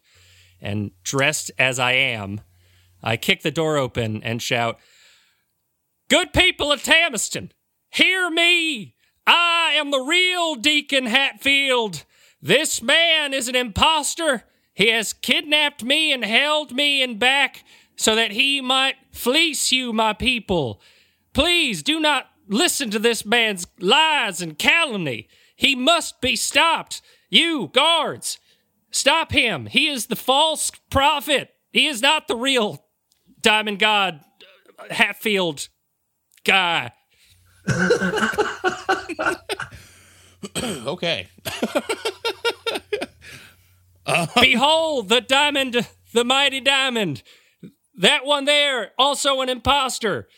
That is a false diamond. This is the real one, and I am the real Deacon Hatfield. I in the pew say to myself, "Oh shit! I wish Beetle was here to see this." Seize him, my loyal guards. Okay. So Loomis, who is like still standing there, he kind of like looks past the diamond, and he says, "Hey, aren't you the guy from the bathroom?" Obviously not. My voice sounds completely different, and I am wearing the correct priestly robes of this particular denomination. I do just want to make sure, like, you didn't cast like any like kind of disguise on yourself or anything, right? You're just wearing the robes? I wish I had now. I say to myself, "Oh wait, I think that is Beetle," very quietly. And then I stand up and I yell to the congregation, "I believe him." There, a member of the faithful, join with him and cast down this false prophet. Seize him. From across the room, you hear someone yell, "Well, I've been coming here for the last 2 weeks." And then the woman next to him says, Yeah, Deacon Hetfield's been here the whole time. I don't know who this guy is." Can I wait? Can I use intimidation on that couple? You can do whatever you want. All right. I go up and I'm like, "Yo, but are you sure? Are you really sure about that? Because I think you might be mistaken." Do an intimidation check on this old couple. I've got +3. Yeah, I think you're pretty good. Actually, I think you have proficiency in it too, so you'd actually have. Okay. Yes. So that is 12. This is actually what? This is a good opportunity to point out. So the attributes that are attached to the skills are the default. Typically, intimidation is charisma, but if you're just walking up being big, tough, and scary, that's a strength intimidation check. So you would add your strength instead of your charisma. Okay. So in that case, that should be a +5. 12 +3 +2. That's 17 altogether. Yeah, like the old man looks up and says, "Well, my eyes don't work as well as they used to." And the woman next to him says, "Yeah, I mean, I guess he does look a bit like the deacon. I mean, he's wearing his clothes." Yeah, I was sitting in the front. I was seeing much better. You were pretty far in the back, so it very easily could have been, eyesight and everything. I make one of my pectoral muscles pop. Watch as I call upon the power of the Diamond God to cast down this falsehood, and then I cast sleep on Hatfield. Okay. All right, let's see. How does sleep work again? I really feel bad that I chose it because it's like one of the most complicated spells possible. It's like subtract the number of hit points from bloobity blue. No, it is. It's like, yeah, you determine how many hit points. Yeah, I think you roll to see. Okay, yeah, roll 5d8. 5d8. Okay. You know what? This is going to be the time that I use the app instead because I only have the 1d8. Isn't sleep easier to cast, though, if you're only casting it on one person? Like, it's the total hit points or something? Yeah, well, because that's like the whole idea is it's like you get a number of hit points, and if it's more than their hit points, then you put them to sleep. Well, we don't know how many hit points the deacon has. Nope. This is wildly... this is a and what level are you casting it at? Just I first think you probably level only have first level spells. Yeah. Okay. Oh boy. How many d8s? 5. 5. Okay. 21. There is a moment like as the deacon turns and looks over toward Hank and says, "The fuck is this asshole?" And then he just kind of like drops like a sack of fucking shit, just hits the floor and is just unconscious. I can't believe that worked. Okay. It was like the one spell I picked that I was like, I don't think I'm ever going to use this. It's too complicated. It probably won't work. But this is probably the only time that's going to work. See here, good folk of Tamiston, how I have, through the power of the Diamond God, the real power of the real Diamond God, I have struck down the unbeliever. The falsehood has been revealed. Take him to the there's a downstairs area. I know this. I know that's true. I know there's because the stairs leading down. So take him down to the cages. You could see Hank is like just kind of like looking at you. Loomis is Loomis says, "Oh yeah, the cages. Hey Hank, can I have your keys? I gotta go get that old burnout out of the cage for Modicus." Hank looks over and says, "Who is Modicus? You know what? Hold on, stop. I don't know who any of you are or what you're doing or why you're here, but this is gonna stop now. You who worship the false prophet, I strike you down in the good Diamond God's name," and I can't sleep on him. Roll those d8s.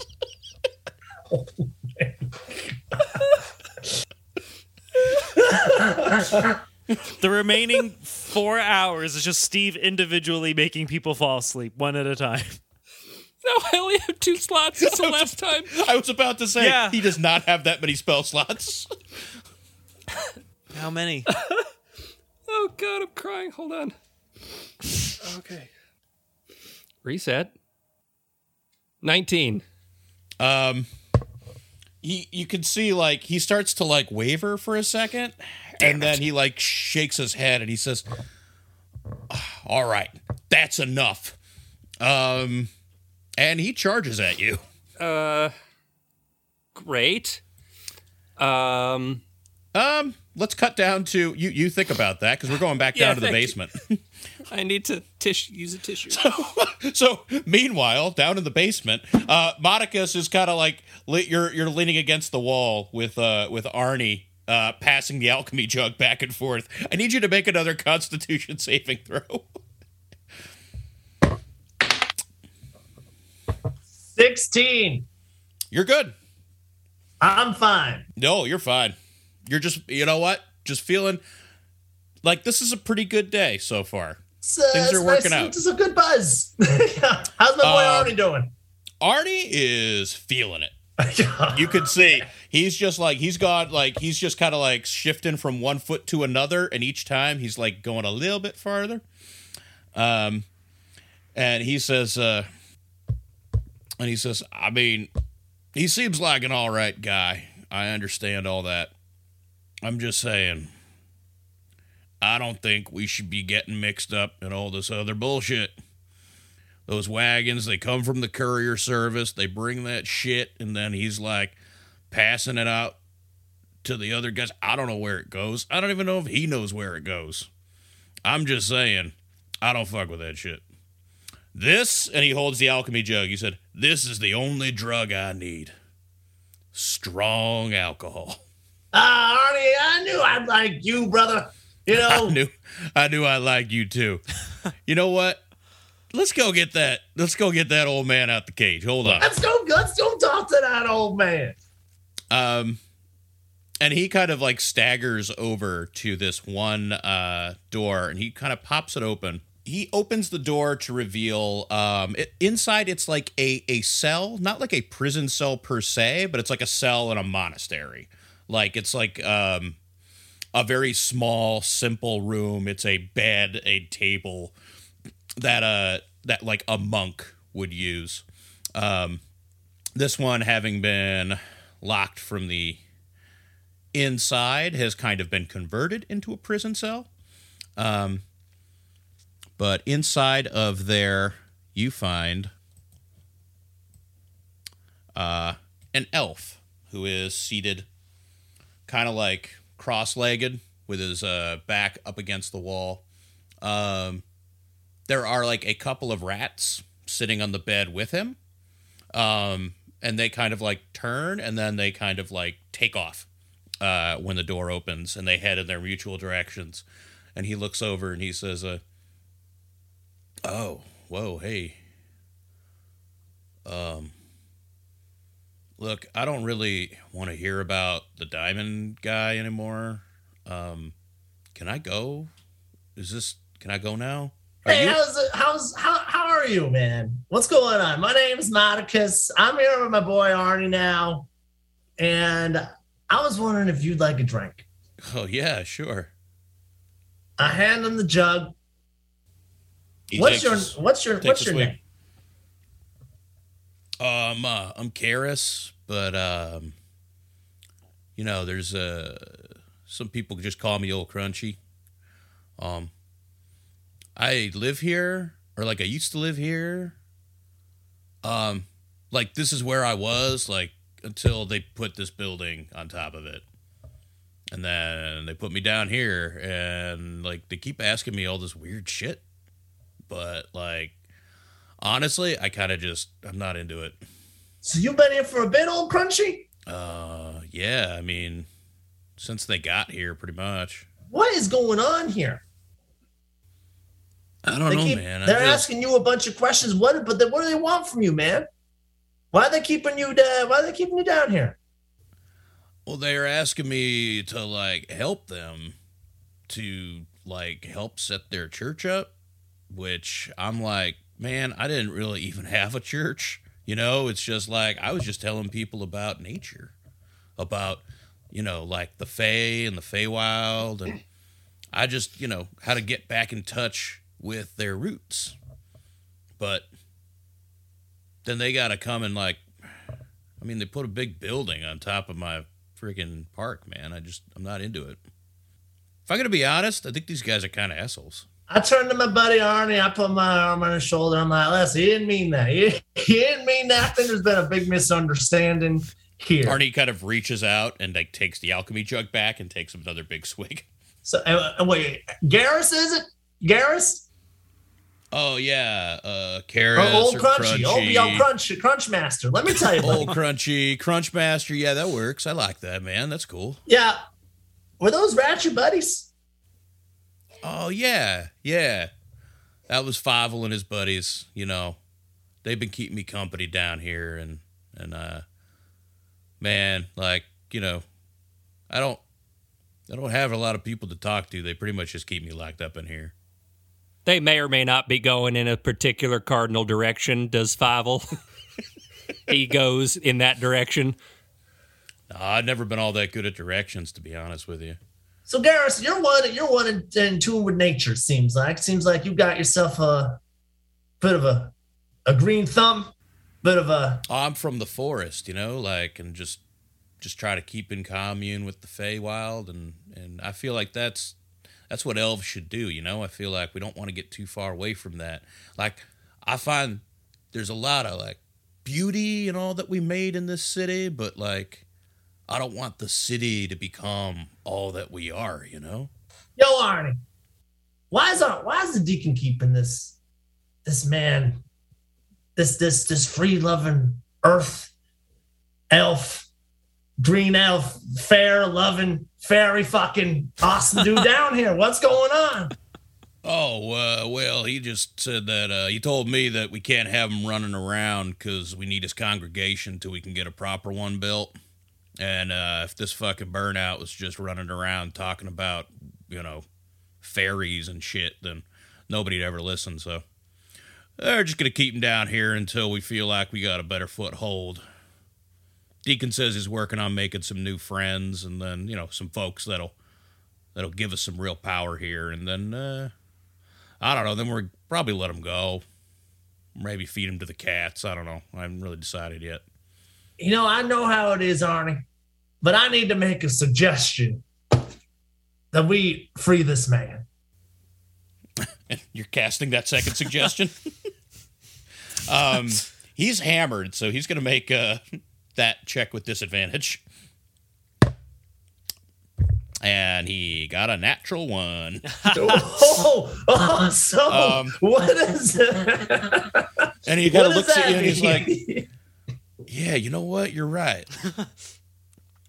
You're right, man. Like, it's weird. Like, we keep talking about, like, making things free. Like, I've been listening to you, Crunchy, man. I'm thinking you're not that crazy.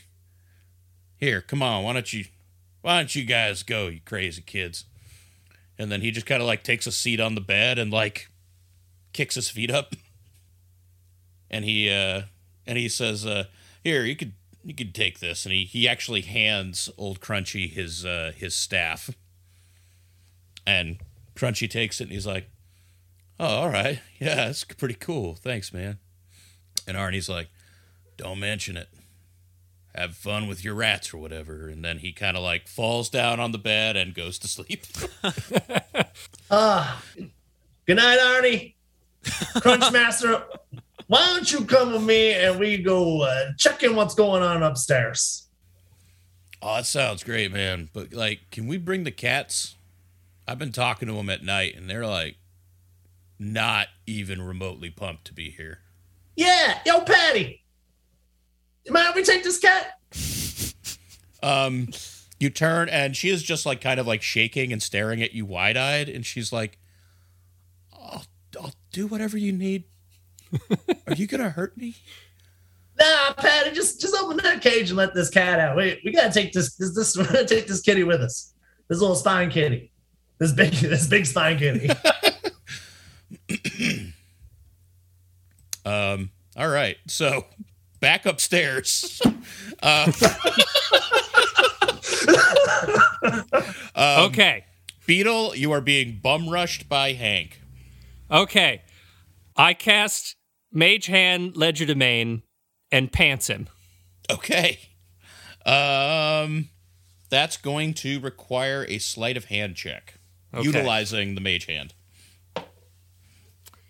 That is a 2 + 7, 9. Your Mage Hand, you release that. Are you turning it invisible? Yeah, it was invisible. So like suddenly, you do kind of succeed in that. Like he kind of stops short in front of you and like gets this look on his face as he like looks down and he's like, "What the hell?" And he's like starts swatting at his crotch, and then like he looks up and he just takes a swing at you with his staff. Okay. That would have been so sweet if I'd pantsed him. You just kind of groped him magically. It's a 19 to hit. Yeah, that sure does hit. And that's going to do 7 points of bludgeoning damage as he cracks you across the face. with this. Damn, Hank! And you really feel like this. He really gets all of it as he like just hits you with the like that thick, heavy metal end that has like the diamond shape at the top. You just feel that just impact. How much HP you got starting with there, I'm fine. Steve? I'm fine. I'm the only one at full health, remember? If you Yeah, remember because you the knocked, top. what, 4 of mine off. Hold on. I wanted to see where I'm at health point-wise here. I'm just... I've been struck very, very hard, and I say, see how he, the unbeliever, he strikes at a man of the cloth, the true man of the diamond god. Somebody seize him in the name of our diamond god. Loomis is like looking like back and forth. And he says, so wait, when I took you to the bathroom, you're also a deacon? That is true, my son. I am the true deacon. Hank looks over and yells, God damn it, Lucas. God damn it, Loomis, you idiot. Get him. And let's see if that works. Okay. That does seem to snap him out of it. Loomis kind of like shakes his head suddenly and he's like, wait a second. You're the old man from the bathroom that's not an old man. Run for it! And then I jump over the altar. Okay. Okay. All right. I should say, I don't know how many moves this is, but I was going to jump over the altar, grabbing the diamond as I go. We can try to do that. I think... No. Okay, I think we should roll for initiative. Okay, yeah, because I have been struck across the face. Yeah, I was going to say. yeah. This is kind of a sloppy start to our first fight, but I think it is this is the first combat.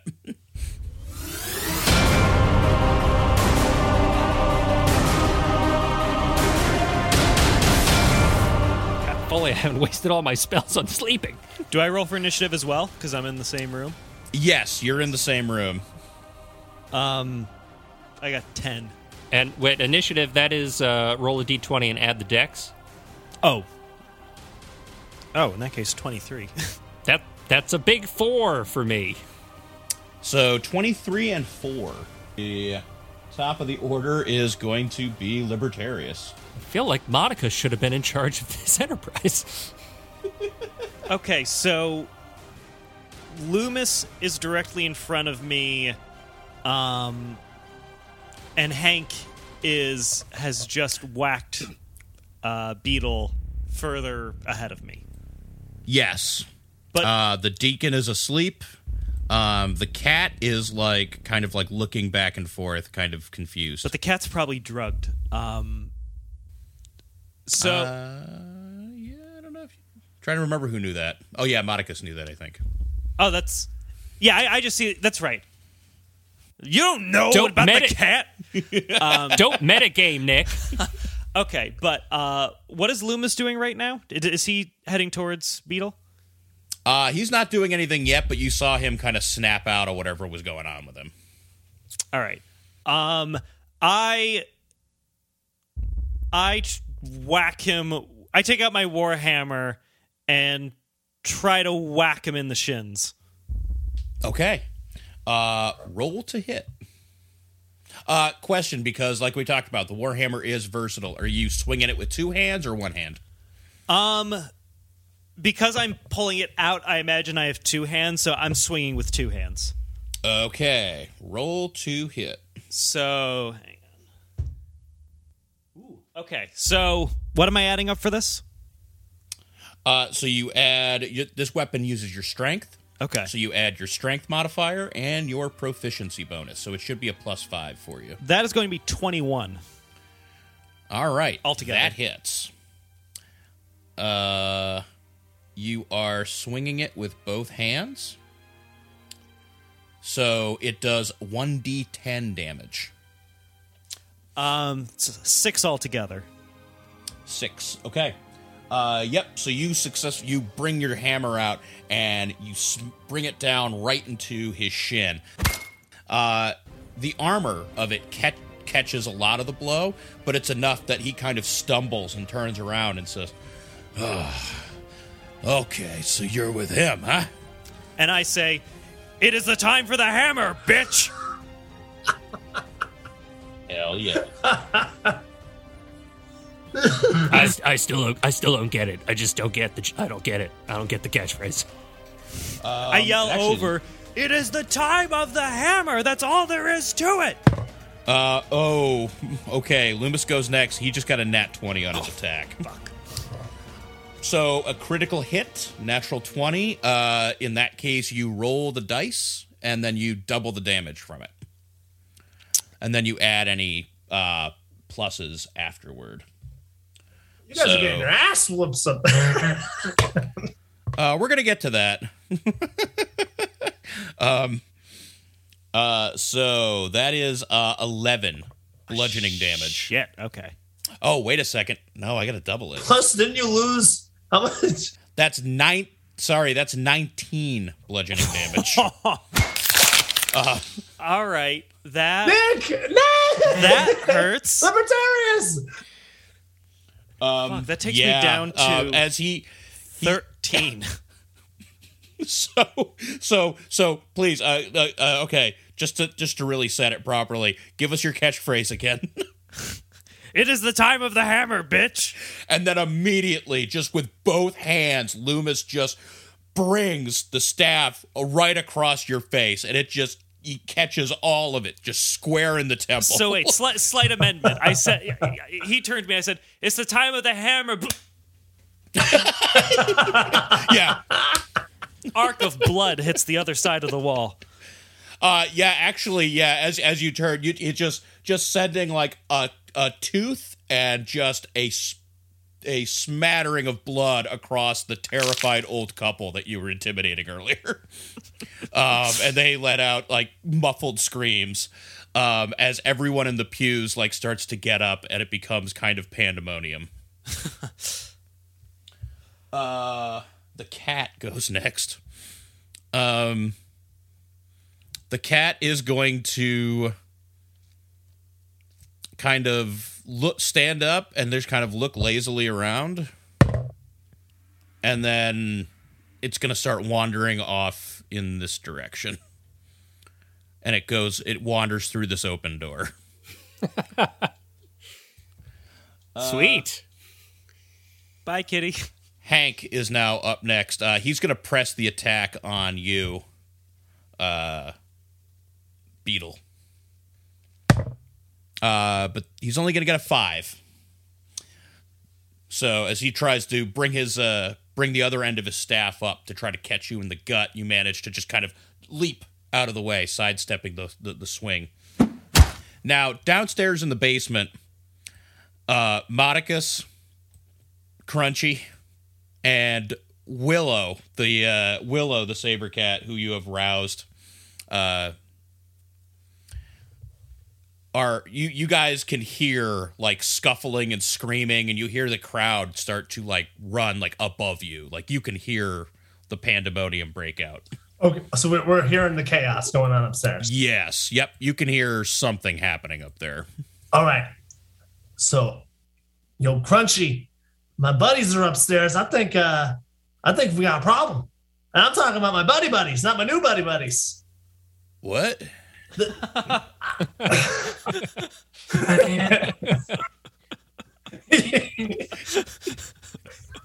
Arnie's great, man, but I mean, I think some of my other friends may have caused some problems with your deacon dude that you're not such a big fan of. Would you? Oh man, that guy's a dick. Yeah. What do you say? As new friends, we go take a look, see what's going on, and try to get everyone out of here best we can. Oh yeah, sure, man. Yeah, let's. You know what? Yeah, let's all get out of here. I didn't know you had friends here. Yeah. Let's go take a look. And as well, hey Kitty, you down with that? The cat kind of looks up at you and then just like yawns, just revealing like just a terrifying set of razor sharp teeth. And then lazily, like, kind of smacks its lips and just walks forward and begins heading up the staircase. I'll take that as a maybe. All right, so we're gonna say you approach. You're at the top of the stairs with Crunchy, and you're gonna be bottom of the initiative order for next time we come around. So, back up to the top, Libertarius. It's your turn. Oh wait, did I not get a turn? Oh, I did forget to write you down. Yes, I'm sorry about that. Well, what was your initiative? I was 4. Oh, okay. All right. So, okay, I forgot you, but we're still in order. Yeah. All right. So, top of the stairs, they'll go after. So, Beetle, what do you do? All right. So I'm in front of me is Hank. Yep. And the altar. Does the altar have, is it like a solid piece of something, or is there like space underneath, like a cloth, like a tabernacle? No, the altar is a solid piece of stone with like a red silk tablecloth draped over it that the altar sits upon. Okay. I am going to vault over it and attempt to use... Well, I guess I can do that as a bonus action. I was going to... This is actually... And I'm just going to bring this up as like an instructive thing for the fight. So one thing that happens during combat... This is one of the few like weird rules that make sense, but it's a little mechanically counterintuitive. They're called opportunity attacks, where if you are like right next to an enemy and you try to move away from them, they get to make an opportunity attack against you. Like they get to try to hit you on your way by. Unless I use my cunning action to disengage. Excellent. I was going to bring that up. You're way ahead of me. So yes, rogues can use cunning action where they can disengage as a bonus action because they're slippery and wily. So I will do that. Okay. So that's exactly it. You make your move. You attempt to vault over the thing. Hank goes to take another swing at you, but you feint and just like duck underneath his wild swing. And make an athletics check to try to vault over the stone. Not acrobatics? You know what? This is pretty acrobatics. Like this actually, like vaults like this are like gymnastics in the Olympics, so we can call this acrobatics. Oh, thank God. Not that it would have mattered anyway. So that was a 3 plus 5, 8. Yeah, so you manage to get not quite enough air and you catch your foot as you attempt to get on top of it, and you wind up just sprawled prone on top of the altar. Man, I am not good at this. You've dropped the minor illusion, so the imaginary diamond is gone, and you are now like flat on your belly underneath the actual altar with the actual diamond. Okay, so, but correct me if I'm wrong, I've currently moved and taken a bonus action, but not a regular action. That would be correct. So I'm on the ground. Yes. What can I do while I'm on the ground? Cry. Cry? I could cry. Get into that. No, crying is a free action. Okay, good. Rob. Is there anything like in front of me on the ground, like that I can I see anything from a prone position? Or am I just there's like the kids that were here are like running by. The ground in front of you just see the carpet. There's nothing. Okay. Do a perception check to see what you can see. It's 14 plus 2, 16. You don't see anything that's like particularly useful, but you do notice that in the confusion, the collection plate has spilled underneath the pew right down here. And you do see like a pile of coins sitting underneath the gilded plate. Okay, I cast Mage Hand, Legerdemain, and collect those coins. Okay. Put them into my pocket. Put them into my robe. All right. My pockets. You collect 3 gold pieces, 35 copper pieces, and 8 silver pieces. Just know you took that from the children who just put it on that plate. I don't know that. I'm not metagaming, Nick. I wasn't in the room when they did it. And I forgot, you also got the weird skull that Libertarius put in the collection plate. That came with it. I will add that to my equipment. Hey, that's There's mine. always time. There's always time for petty theft, gentlemen. Never forget that. Wait, if that's not metagaming, is that just actual advice, Steve? Yes, that's actual advice. Okay, duly noted. It can be 2 things. Libertarius, you're now up. All right, I do. I just want to really quick set that scene of me going, oh shit, and then trying to leap over it, Dukes of Hazzard style, catching my foot, falling on my face, and then while I'm on the ground shaking my cobwebs out, I look over, it's like, ooh, cash, and then just Green Lantern ring the money into my pocket. Like a professional. Yeah. So if I want to move away from Loomis, Loomis would get an attack of opportunity. Yes, he would.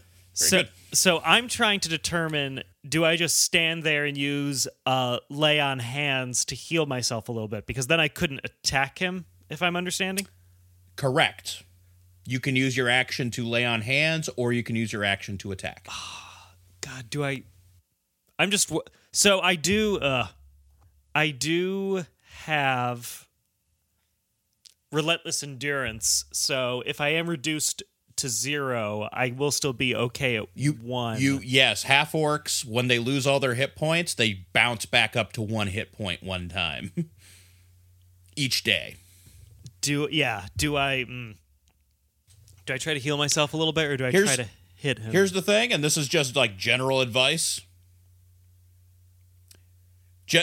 Good general advice for the campaign in general. Don't worry about what you would do. What would Libertarius do? Libertarius kind of sticks his tongue through the gap where his tooth had previously been that was just thrown out. And he looks to Loomis and he says, "My dad, Rand Paulus, always said I was a slow learner." And I bash him in the head with a hammer. Hell yeah. He's going to Mick Foley this. Yeah, basically. Loomis is the Undertaker. All right. So roll to attack. And I rolled a 13 plus 3 plus 2, 18. That hits. Roll for damage. And once again, damage is a D10, yes? Yep. If you're using both hands, you're swinging with both hands. It's a D10, and then you add your strength. So D10 plus 3. 7 plus 3, 10. 10. Nice. Yeah, so you return the blow, and you just bring this hammer down right onto Loomis's shoulder, and you can see him. He's a big guy, but he kind of shudders under the blow and almost drops to one knee, letting out this roar. It is once again time for the hammer. Yeah, as you pull the hammer back, you can see where the armor dented, and you can see blood seeping out underneath the cracks in the armor. And he's looking pretty hurt. He is going to charge you and attempt to grapple you. So what we're going to do for this is going to be a strength contest. Okay. I'm going to roll, you're going to roll. And whoever, you add your strength modifier, he adds his, and whoever has the higher roll wins out. Okay. So you're going to need to beat a 20. I got an 8 plus 3, okay. So 11. Yeah, so as you see, and you can see the blood seeping out from his armor, he lets out this roar and just charges you, kind of using, as he lowers the position rather than fall, he just gut checks you and takes you to the ground, knocking you prone with him on top of you. All right. What does being prone entail for me now? So there's 2 things. When you're prone, you use half your movement to stand back up. Okay. It's your thing.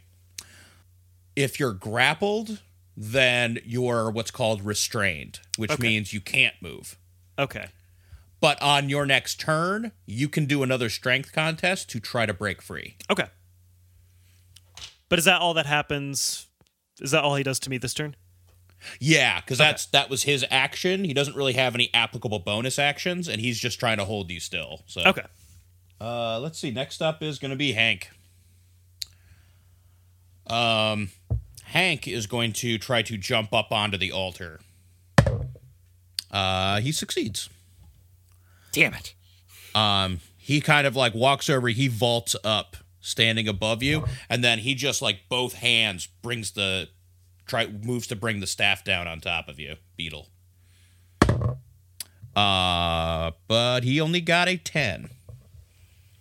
That does not hit. So it's he hops up onto the altar and he kind of like runs over and just goes to like smash you with the staff, but you just like roll out of the way. Hearing like the collection of coins and the skull jingle as you like roll across the stone as you stuff it in your pocket. And it's your turn. Okay, so I'm on the ground. And I'm prone. You're prone on the altar. Oh, I'm on the altar. Yeah. Oh, okay. I thought I had fallen off the altar. That makes more sense as to how he was able to try to hit me. Yeah. Well, I'm kind of mad at Hank at this point. Do I have disadvantage for trying to strike at someone who's standing while I'm prone? Yeah, if you're prone, Okay. You attack with disadvantage. Okay, well then I guess I'll use my movement, half my movement to jump up, yes? Yep. Or in this right. case, like to keep in keeping, it would be half your movement to like roll off onto your feet. To roll off. So I will do that. I will use half my movement to roll off. Okay. Where's the diamond? Right in front of you now. Up on the altar. Okay. So So I guess you'd be like here-ish. So where's everyone's hit points at? That's what I want to know. we're still alive. That's all that matters. I mean, Yeah, but I want to know. I started with 36. I'm down to 13. I've got 23, Nosy Nelly. So Rob, I'm in the bathroom with two kitty cats and an old crunchy elf. Is that right? Yep, you got that. Yes, actually, as you round the top of the stairs, you see another one of these spine cats walk through this door. The two of them notice each other and they walk up and they like nuzzle each other, and then just kind of like begin like lay down and kind of like cuddle up at the edge of the stairs. And Look at these kitty comrades, Gary. I feel like they're real fond of each other. That's nice. Yeah, they're good cats. I think we should take them with us too. Let's take them. All right. And then like in the inside, you just hear screaming and crashing and more people running. Oh, I was in the middle of the turn though. Oh, yes. Sorry, I forgot. We got distracted. Yeah, no, it's okay. It's fine. It's going to be real quick. So now that I've righted myself, Yes. I'm going to utilize a bonus action to dash. Okay. And towards the exit and grab the diamond along the way. Okay. We're going to make that a sleight of hand check to grab that diamond. That is an 11 plus 7, 18. There you go. Yep. You managed to grab the diamond and let's see, utilizing your dash. You used half, so yeah, so I'm going to say that gets you about there. Just to the door. Okay. And as I do that, I like roll off the table, take off running, snatch the diamond, and as I pass my grappled companion, shout, "All right, make a break for it!" And then I just run right by you. You got this, kid! And then I just keep running. And I go, So yes, as I grapple. so that's what Modicus hears from the other end of the other end of the wall. Crunchy says, "Well, here I'll grab the cats," and then he walks up and he's like, "Here, come on, kitties," and they kind of like look at him and they follow him out through this door.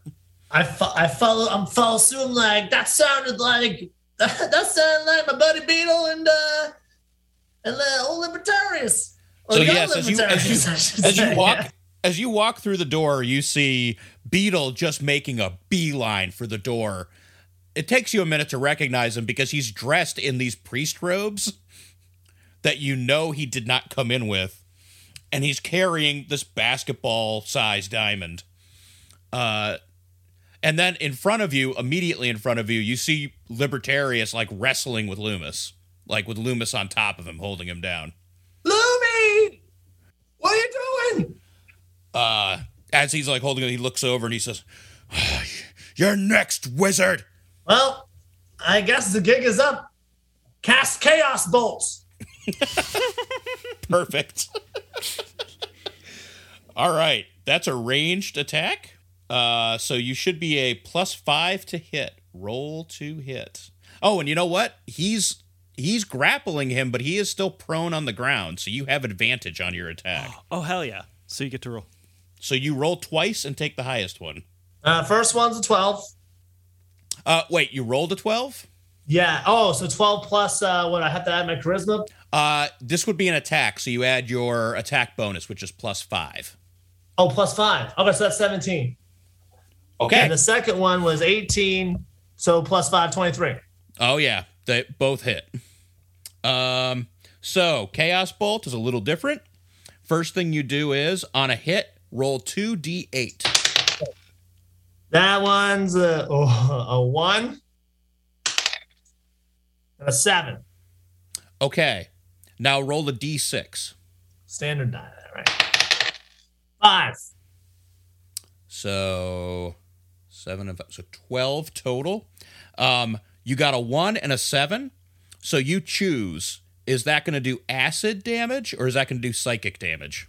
I'm going to do psychic damage. That's I don't know if acid damage was also hurt Nick, but let's just, or Libertarius, I should say. It's okay. I can take it. All right. So as you walk forth and you're like, okay, you let loose with this chaos bolt, this intense, purplish pink beam of like electrical energy just blows out of your hands, nailing Loomis square in the side. And he just kind of recoils in pain and falls back. He's blown back into the pew behind him. And he kind of like looks around for a second. He looks towards you and he says, "Wizard," and then his head explodes, scanner style. Woo! The blood spurts all over you and your armor. You drank with him. Liberty. You guys were having a good time. Yeah, man, but he... Now, to be fair, one interpretation is that he drank with him. Another interpretation is that he brainwashed him using magic and then got him drunk. That's a little less of a, rosy picture. Listen, Beetle, listen, man. Hey, oh, wait, did Beetle shout that as he's running out the door back at me? No, that was Steve. Out of character. I use a character voice. There's a very obvious character voice I use. It's the importance when I am of not character me. voices. Look, I didn't want to do it. He said I was next. This is self-preservation. So, I'm sorry, Loomy. Oh, God. Wait, is his blood and guts all over both of us? You said your armor. I wasn't sure if you're talking about Libertarius or myself. Oh, it's Libertarius. Oh, I look down at all the blood on my armor and I go, "Fuck yeah."